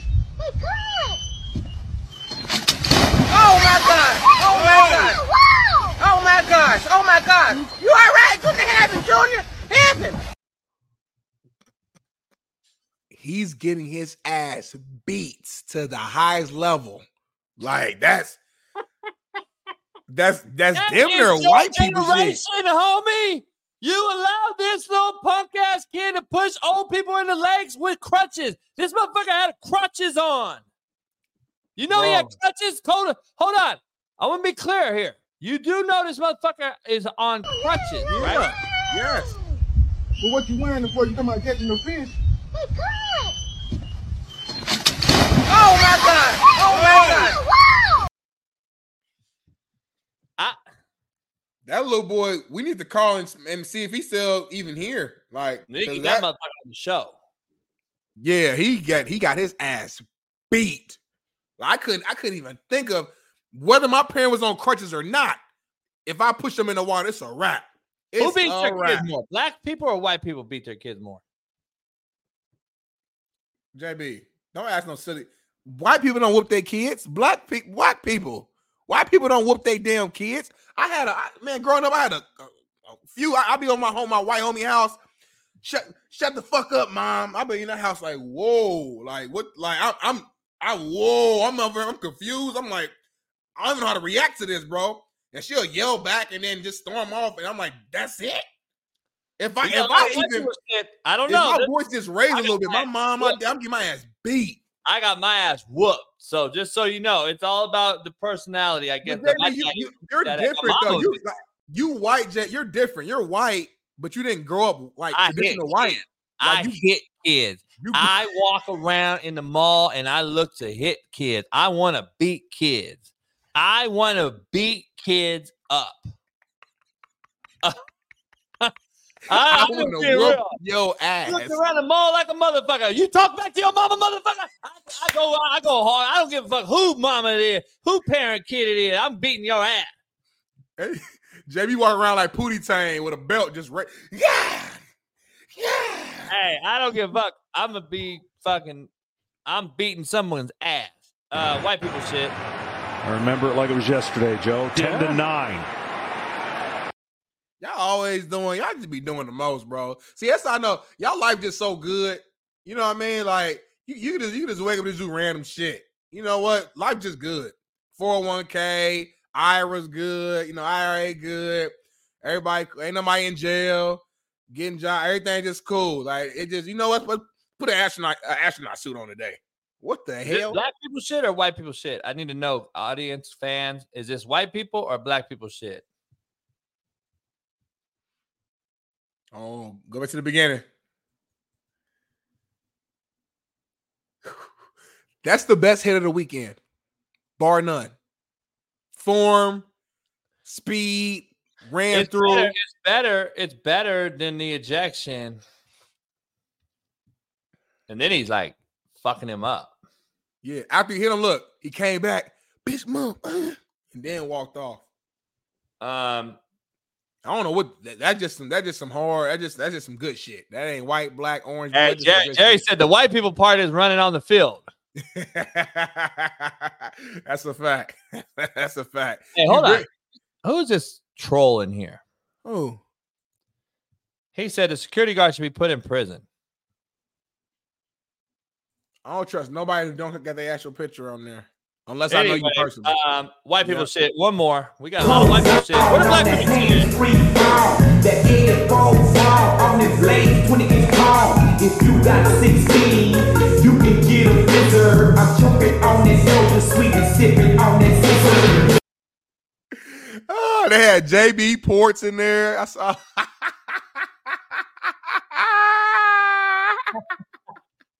They was two-step like a motherfucker. Yeah. Oh man. All right, we gotta get some brass tacks here before we break down a little bit of football. I got some film I want to show you. Yeah. But before that though, I want to get into something else. Now I gotta get to the take. Shout out to Michael Irvin for calling his son out. Have you seen this? Yep. Michael Irvin calls out his son on national television for capping. Capping means lying. Yep. In his lyrics, knowing he grew up in a gated community. I don't know if we got the video of him rapping, Bailey, but if we don't, no biggie. Shout out to Irvin. We were with Irvin in August at Pump Brothers. I gotta ask you, I love it. I love it. Number one. Number two, that's 99.9% of the rappers out there rapping about something they've never done. They're rapping about someone out there that's really doing it. Right. Where you at with this whole take? And do you know anything about his son rapping? Is his son even any type of is he on the radar, or is he just his son? I think it's just his son. I mean, to my knowledge, unless he's one of these like super young new rappers who maybe he's popping, but I've never heard of him before until this clip. I thought it was funny. You know, you don't too many times see like a parent, especially of Michael Irvin's, stature and his name, to just, call it like it is on national television on Undisputed. But I respect it. It's like, man, like, you didn't grow up like that. Why are you talking and putting out this facade as if like now let me ask you this before you cut. Do you know, do they have a relationship? I have no context in terms of like their relationship or what the situation is, if they're close or not. So to me, it's two sides to it though, JB. Like I've been thinking about this a little deeper. On one side, like I'm like my initial instinct is like I'm with Michael Irvin. I agree with you. It's like, don't lie on your rap because that's not who you are. You could be influencing other people in a negative way, etc. But on the flip side, though, I look at music, I look at acting, I look at all that stuff is like in art. And when you're performing in art, so to speak, a skill set, whatever, I do think there is room for storytelling. You know what I'm saying? Like sometimes artists don't always make songs about them. They might make a song about somebody else who's been through the situation. Maybe a friend told them a story and they ended up writing something about that and they sung that song or rapped that song or acted in this role in a movie or something like that. I think the problem is when we listen to music, we just naturally just assume and correlate that whatever they're saying in this song is literally what they are doing on a day-to-day basis. And that's the lifestyle that they're living. And they do put it out there like that. So I understand. I guess my question for all the fans is, when you're making music, are you allowed to storytell? Are you allowed to talk about something else that maybe is not about you, but maybe it's about a friend who you know or something like that? That's the only thing there. So yeah, I don't know. I mean, even and this is a way different, like lesser degree. I remember like Ice Cube talked about this a long time ago with what was it? Was it Today Was a Good Day, maybe? I can't remember. It was one of their early songs. I don't know. It was one of their early songs that they wrote or that Ice Cube wrote that was originally for him, but they ended up giving it to, I think, to Eazy-E because Ice Cube was like, well, I ain't got a 6'4". Like I ain't like at the time Eazy-E was the only one with money because he was out there hustling in the streets. Ice Cube was broke at the time. But he originally wrote a song where I think it was like cruising down the street in my 6'4". Like I think that was originally Ice Cube's song for himself, and he ended up giving it to Eazy-E because he was like, yeah, it was. Yeah. Like Ice Cube and Yella actually wrote it. Yeah, exactly. So there's all that. The whole NWA album was written by Cube. So yeah. Like Eazy had the voice. You know what I mean? So Eazy had that voice, and then you fuck with the wrong one when it came to the lyricist was Cube, and I still think he's on the Taj Mahal of all rappers. Cube is, to me, still one of the best. I think he's underrated as shit. For sure. So. But he when he did no Vaseline, shit. Hey, his own folks were like, shit, we're fucked. That's one of the best disses of all time right there. Yeah, to me, it's number one. Chris Olave, and another unfortunate brother, doing this. Not unfortunate brother, doing an unfortunate thing. Yeah.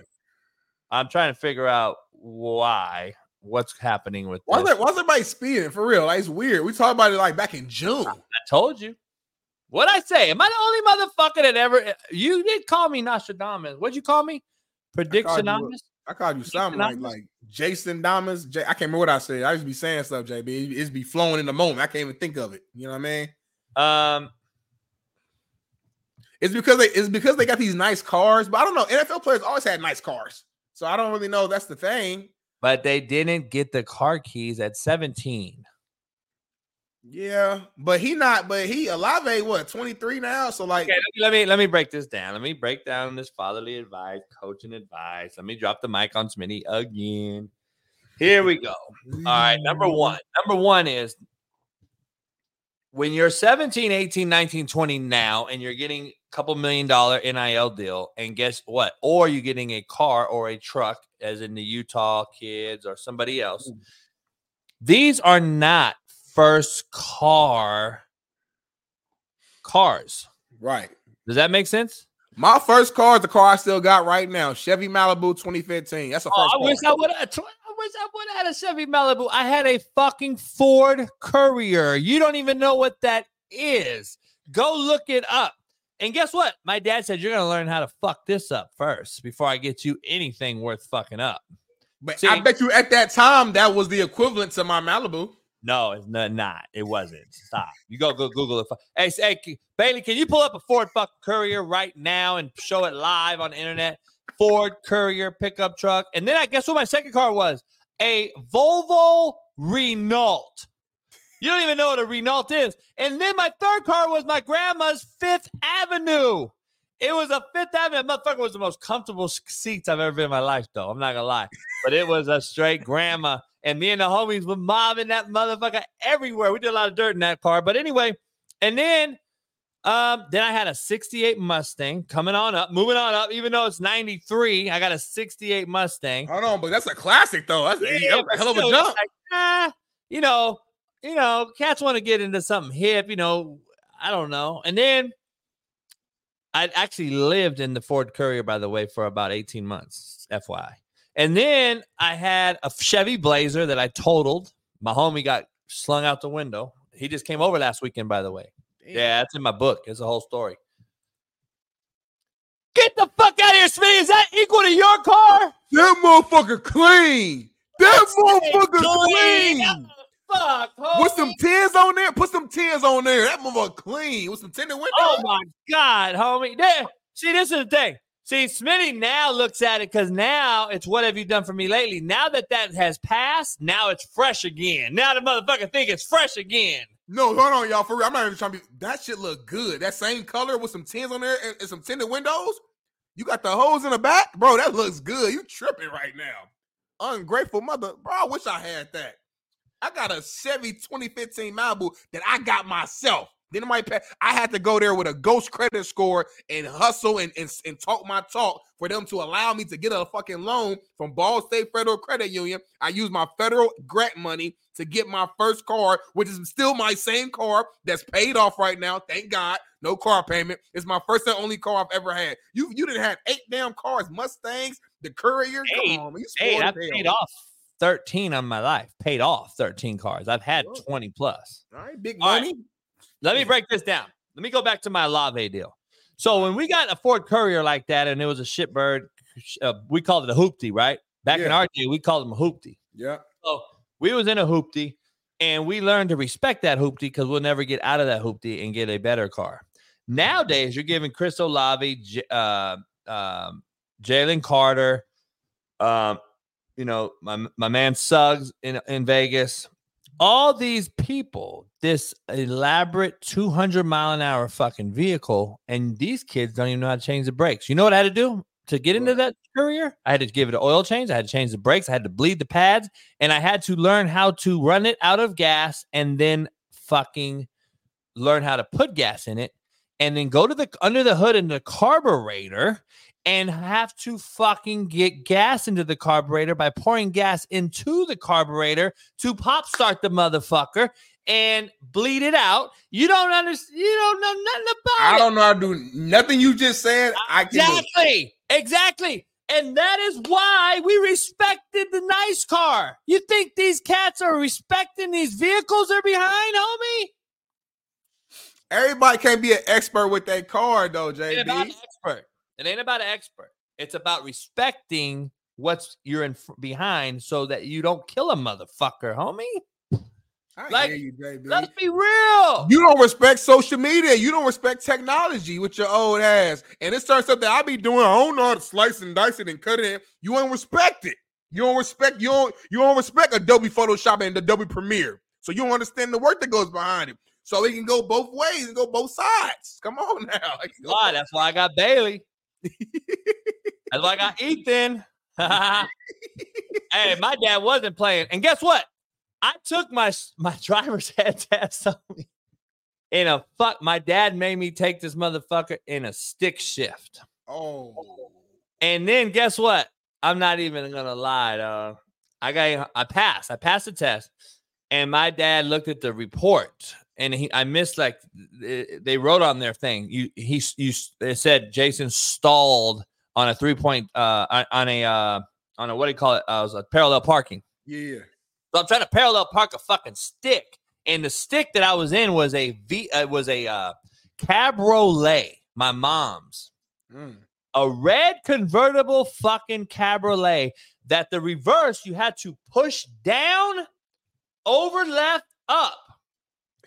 So you had to push down, left, and up. If you guys ever had a V-dub or a cabriolet, and I'm fucking trying to parallel park this bitch, and I stalled that bitch. I wasn't as embarrassed as I was scared of going home. My daddy looked at the thing.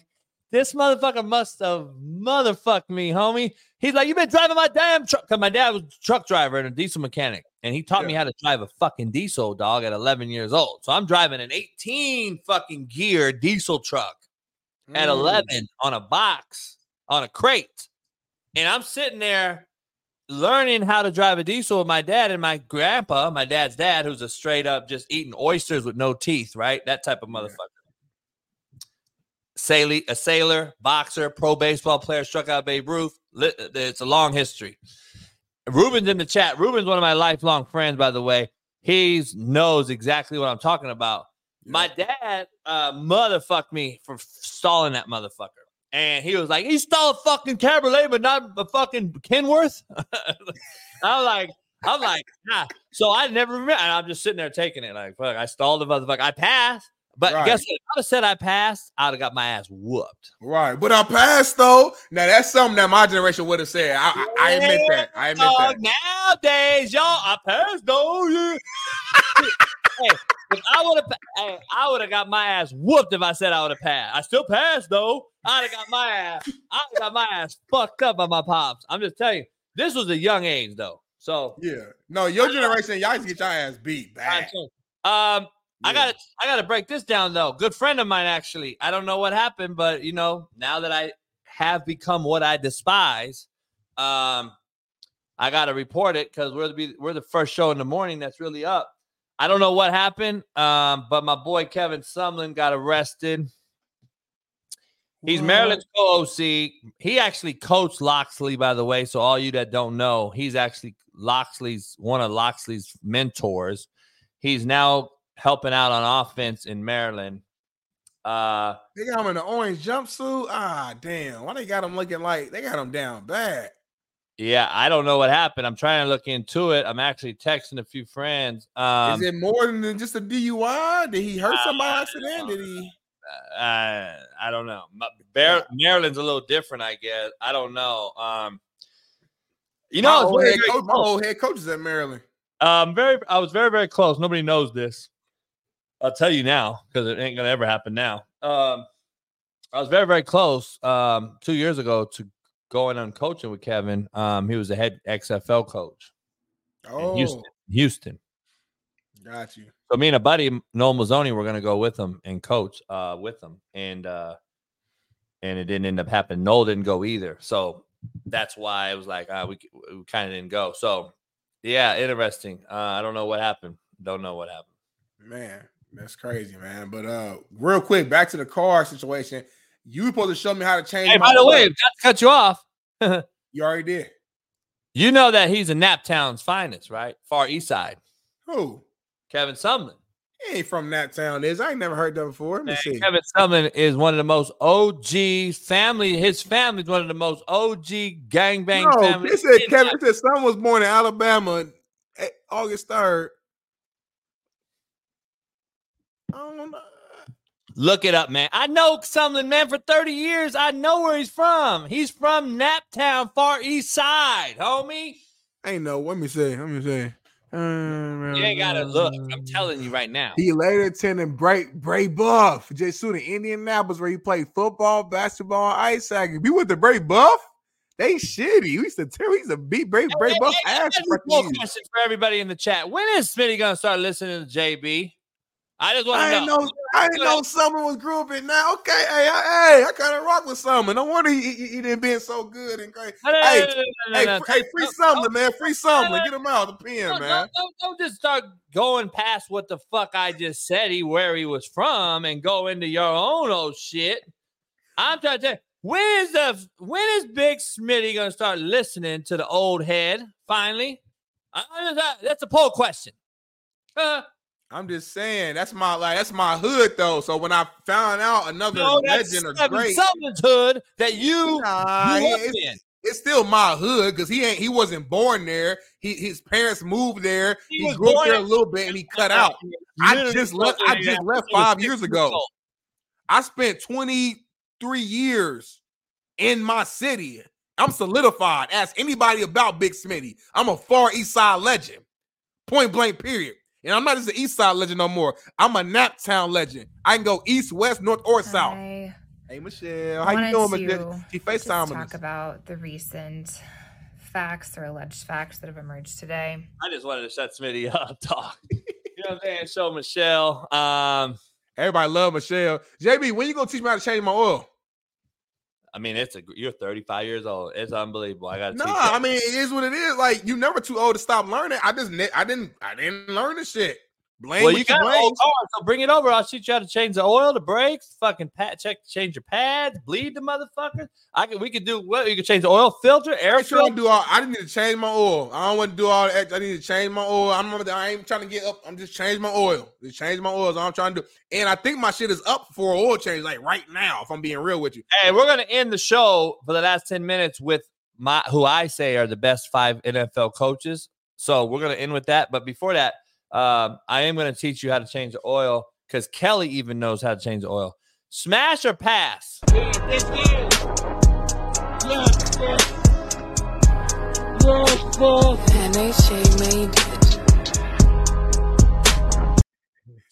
Homie. Number 1. Happy Day said, Alan said, smash. Alan, you skinny. Alan, you weigh 174 pounds. Hey, those skinny cats be wanting that big ass. Huh? Exactly. Those skinny dudes like the big. I'm about to say that they love the big woman. I don't know what it is, bro. It's be the skinniest, smallest dudes love a big woman. I don't know what it is. Everybody in the chat laughing at me because I don't know how to change the oil. I'm not saying I don't know how to do it. I just never been taught. Legs, homie, gotta be Kyler Murray legs. She can't even move her legs. I'm trying to figure. That bitch walking. That one bitch is walking, homie. Look at that bitch walking, homie. Hold up. That one bitch stopped and she's walking, homie. Hold up. Look at the bitch coming in the back. She's walking. Look at her right here. Watch this one right here in the end. Y'all silly as hell, man. She's walking, homie. That saying ain't no joke. That saying ain't no joke, though. That saying ain't no joke. That saying ain't no joke, JB. Is it the saying, homie, or is it the fucking fact that she weighs 380? I mean, that on top of the saying, that ain't no joke. You know what I'm saying? So, oh man. Goodness.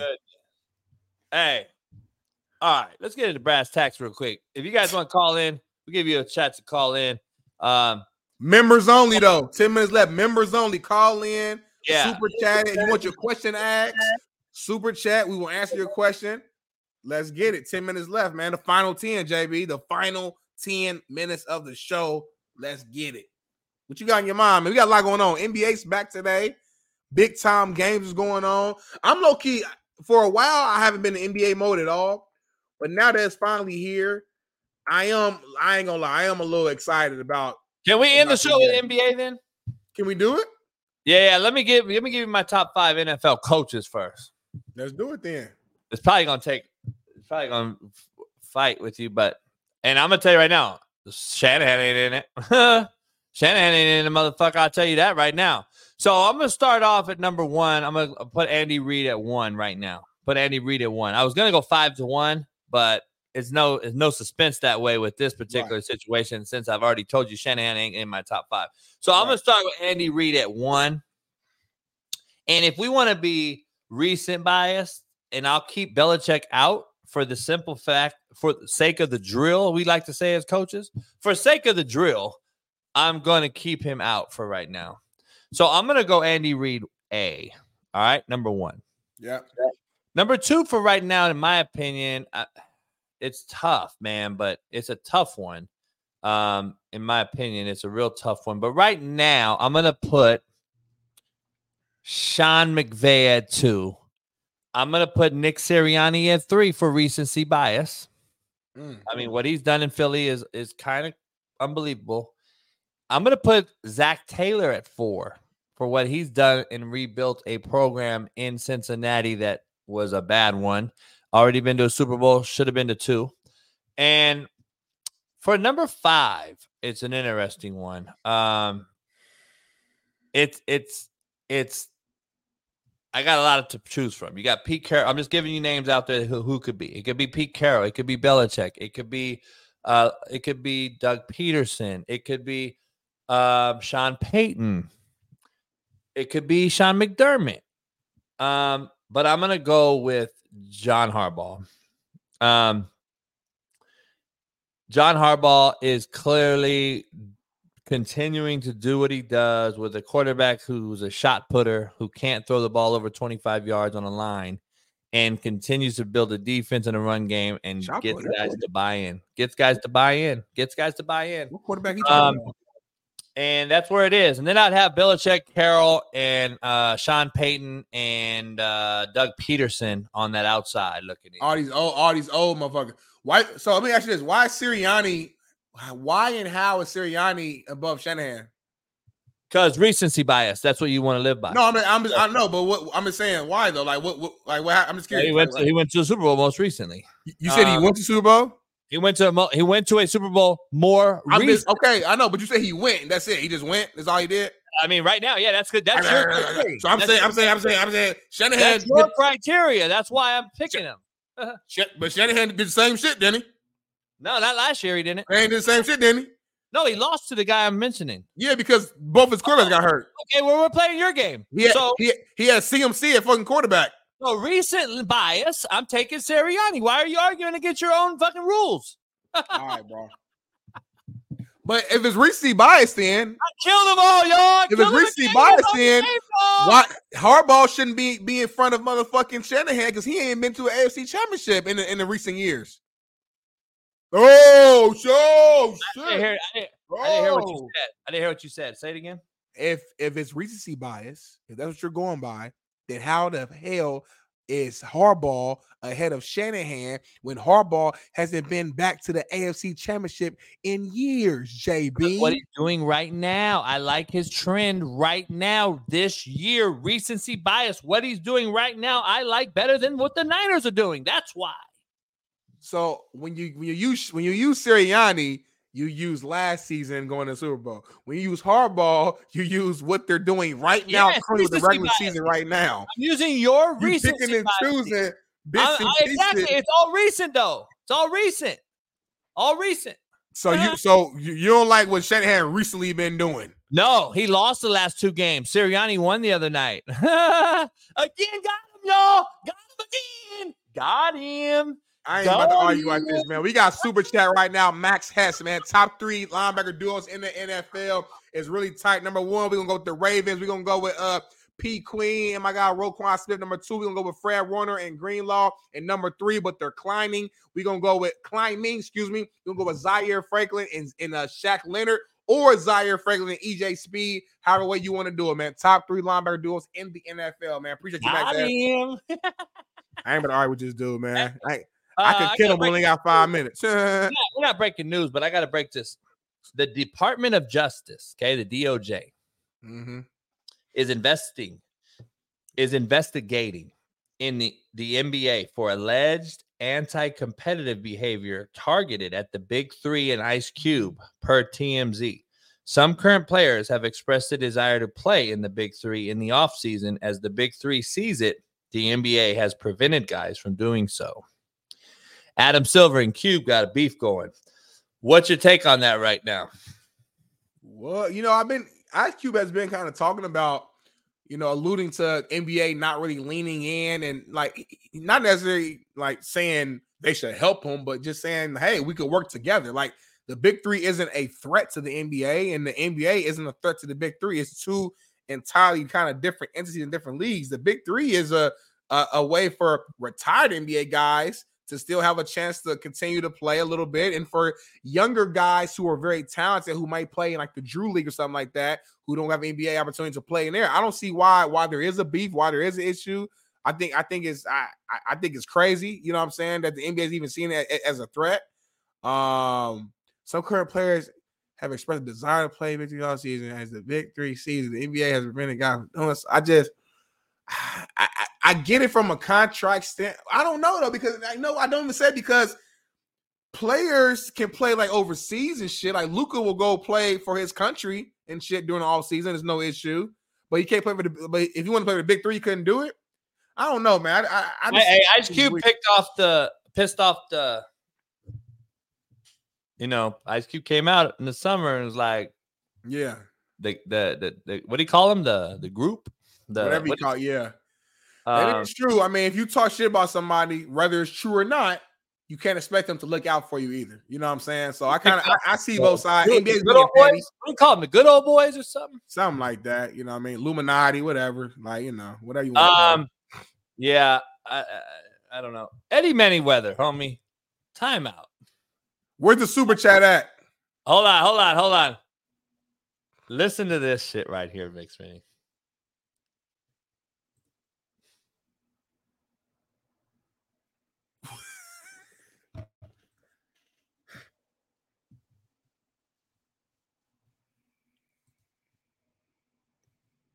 I should just end the show. That's put me in a bad mood. I've been in a good mood all show, JB. That just kind of pissed me off. Motherfucker was talking about recency bias. We actually got into an argument and a fucking fight. Me and Smitty are about to fight in person over recency bias, and you bring up Jimmy fucking Johnson from 25 years ago. You fucking racist, Eddie. That's the opposite of recency bias. Shout out to Jimmy Johnson, shout out to Fox. This dude right here, and he said that he doubled down on it. JB. I'm not even gonna yell. He doubled down. Why don't you have Jimmy Johnson on your list of coaches? You lost me. Big Smitty, I can't even yell no more about this cat. He changed his profile picture. Can you bring it up? Yeah, I'm bring it back up. Profile picture. Is that really him? It looked like a dude from San Andreas from Grand Theft Auto. I think it might be CJ from San Andreas. I'm not for sure. I have no idea what that is, but I'll take your video game character, Grand Theft Auto, San Andreas. I don't know. I mean, so then we're gonna redo our coaches. We're gonna redo our top 5 coaches of all time list, so we could adhere to our producer, Eddie Manyweather. So I'm gonna have Don Shula. I'm gonna put Belichick. I'm gonna put Bill Walsh. Yeah. It's a sad moment on the show right now. It's a sad moment for the show. Yeah, I don't know if it's sadder that I block Eddie forever or we keep him on. Can we put him in time? Is there a way to put him in timeout without blocking him? Like, I don't know. I feel like he just needs to be punished in some way. It's a really sad moment. I don't want to block him because he's a guy who's been dedicated to it. Even though he pisses me off, he does tune in. I think he's a member. But yeah, man, fuck. Dak Prescott cologne for those nights when you don't want to score. There you go. There you go, Eddie. you should put Eddie in the background like this. Bring up Eddie's picture, will you? Right now, bring up Eddie's picture. Yeah, let me find it real quick. I gotta scroll up and find it. Picture with it. I want to bring up Eddie's picture with that. There it is. Eddie and Dak together forever. Eddie probably smells like Badussi. You spray on some Dak, signature Dak, over the Badussi, and you guess who you get, Smitty? What? You get Jimmy Johnson. Y'all, man, I don't even know what to say, y'all. Oh my God, Eddie just ruined it. I mean, I don't know where's Eddie? Most racist show on earth, right here. RACCIIISSS, racist. It was a good show, man. The last 5 minutes was kind of shitty because of Eddie, but other than that, it was a hell of a show, man. Throughout, big time guest. Shout out to Big Matt dropping his show 0 to 60. We said dropping what, next Tuesday? I think is what he said. Monday. Excuse me, next Monday. So make sure y'all subscribe, follow him on all the pages. Steve Kim made it back from Miami, big time win. Dr. Jesse Morris came in with a super clean suit, fitted. You know what I mean? Gave us all the insight on the injuries.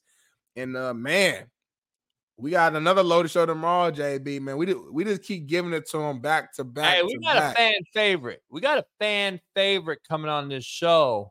Yes. On Thursday. And I don't know if we have any OG fans in here. And I don't know if I still have the video. I wish I did. Do I still have the video in here? Oh, I do have the video in here.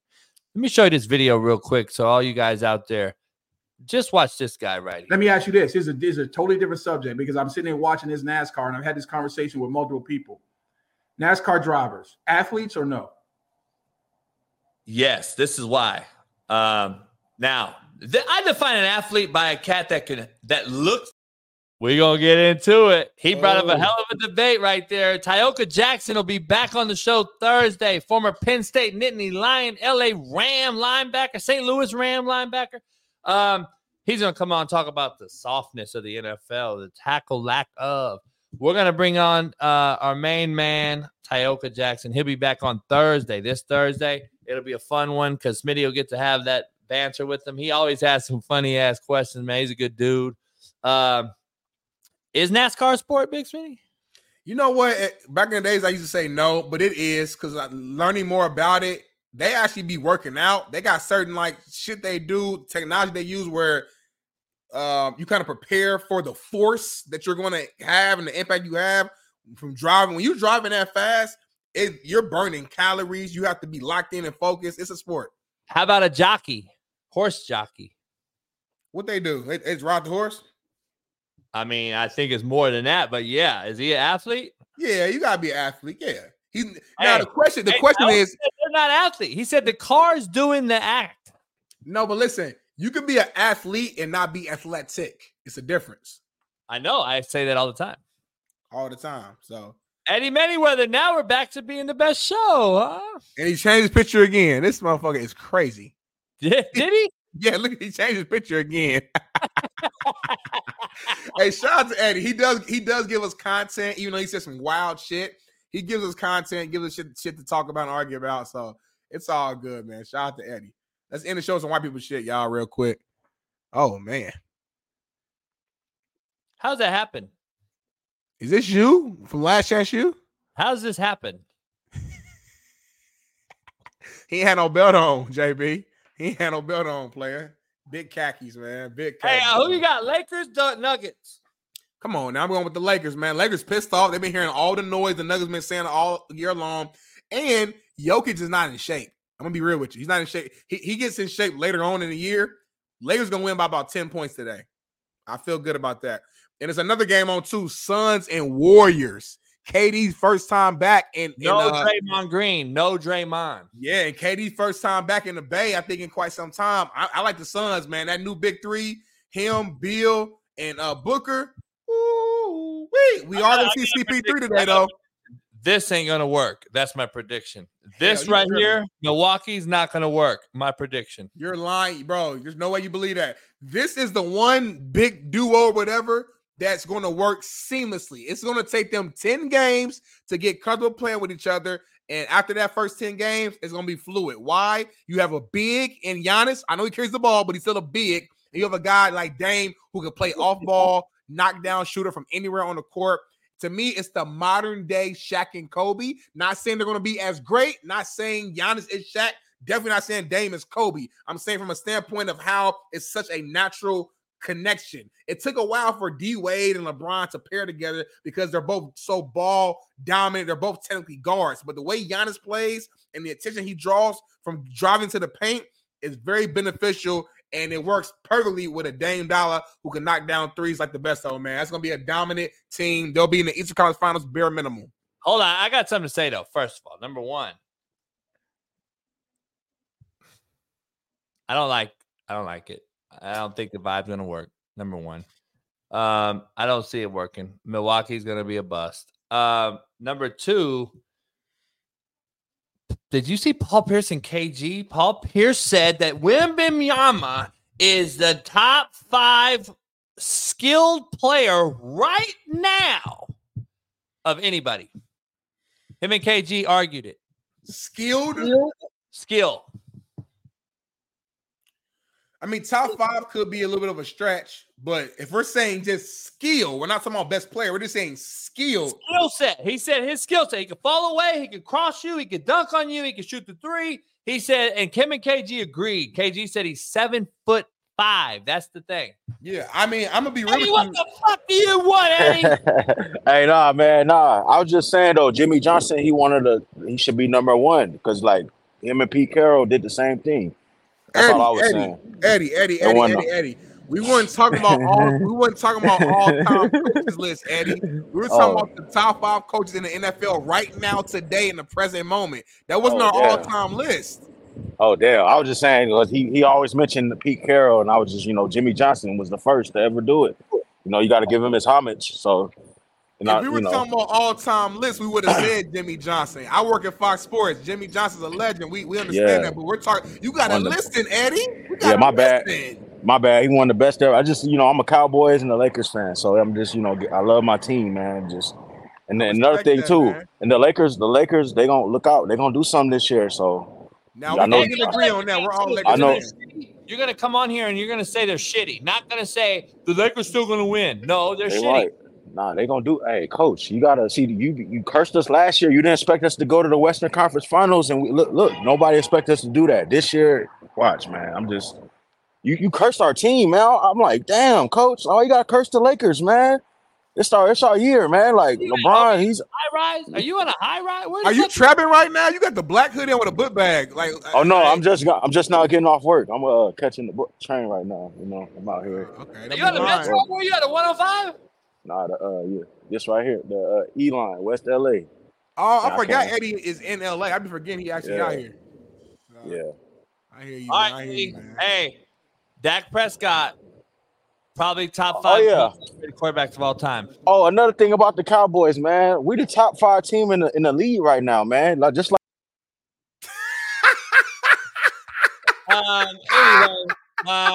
All right, Eddie, we'll be back tomorrow for Work Boot Wednesday. Eddie out of his goddamn mind. That's why it's the realest show on planet Earth. We let the real ones call in.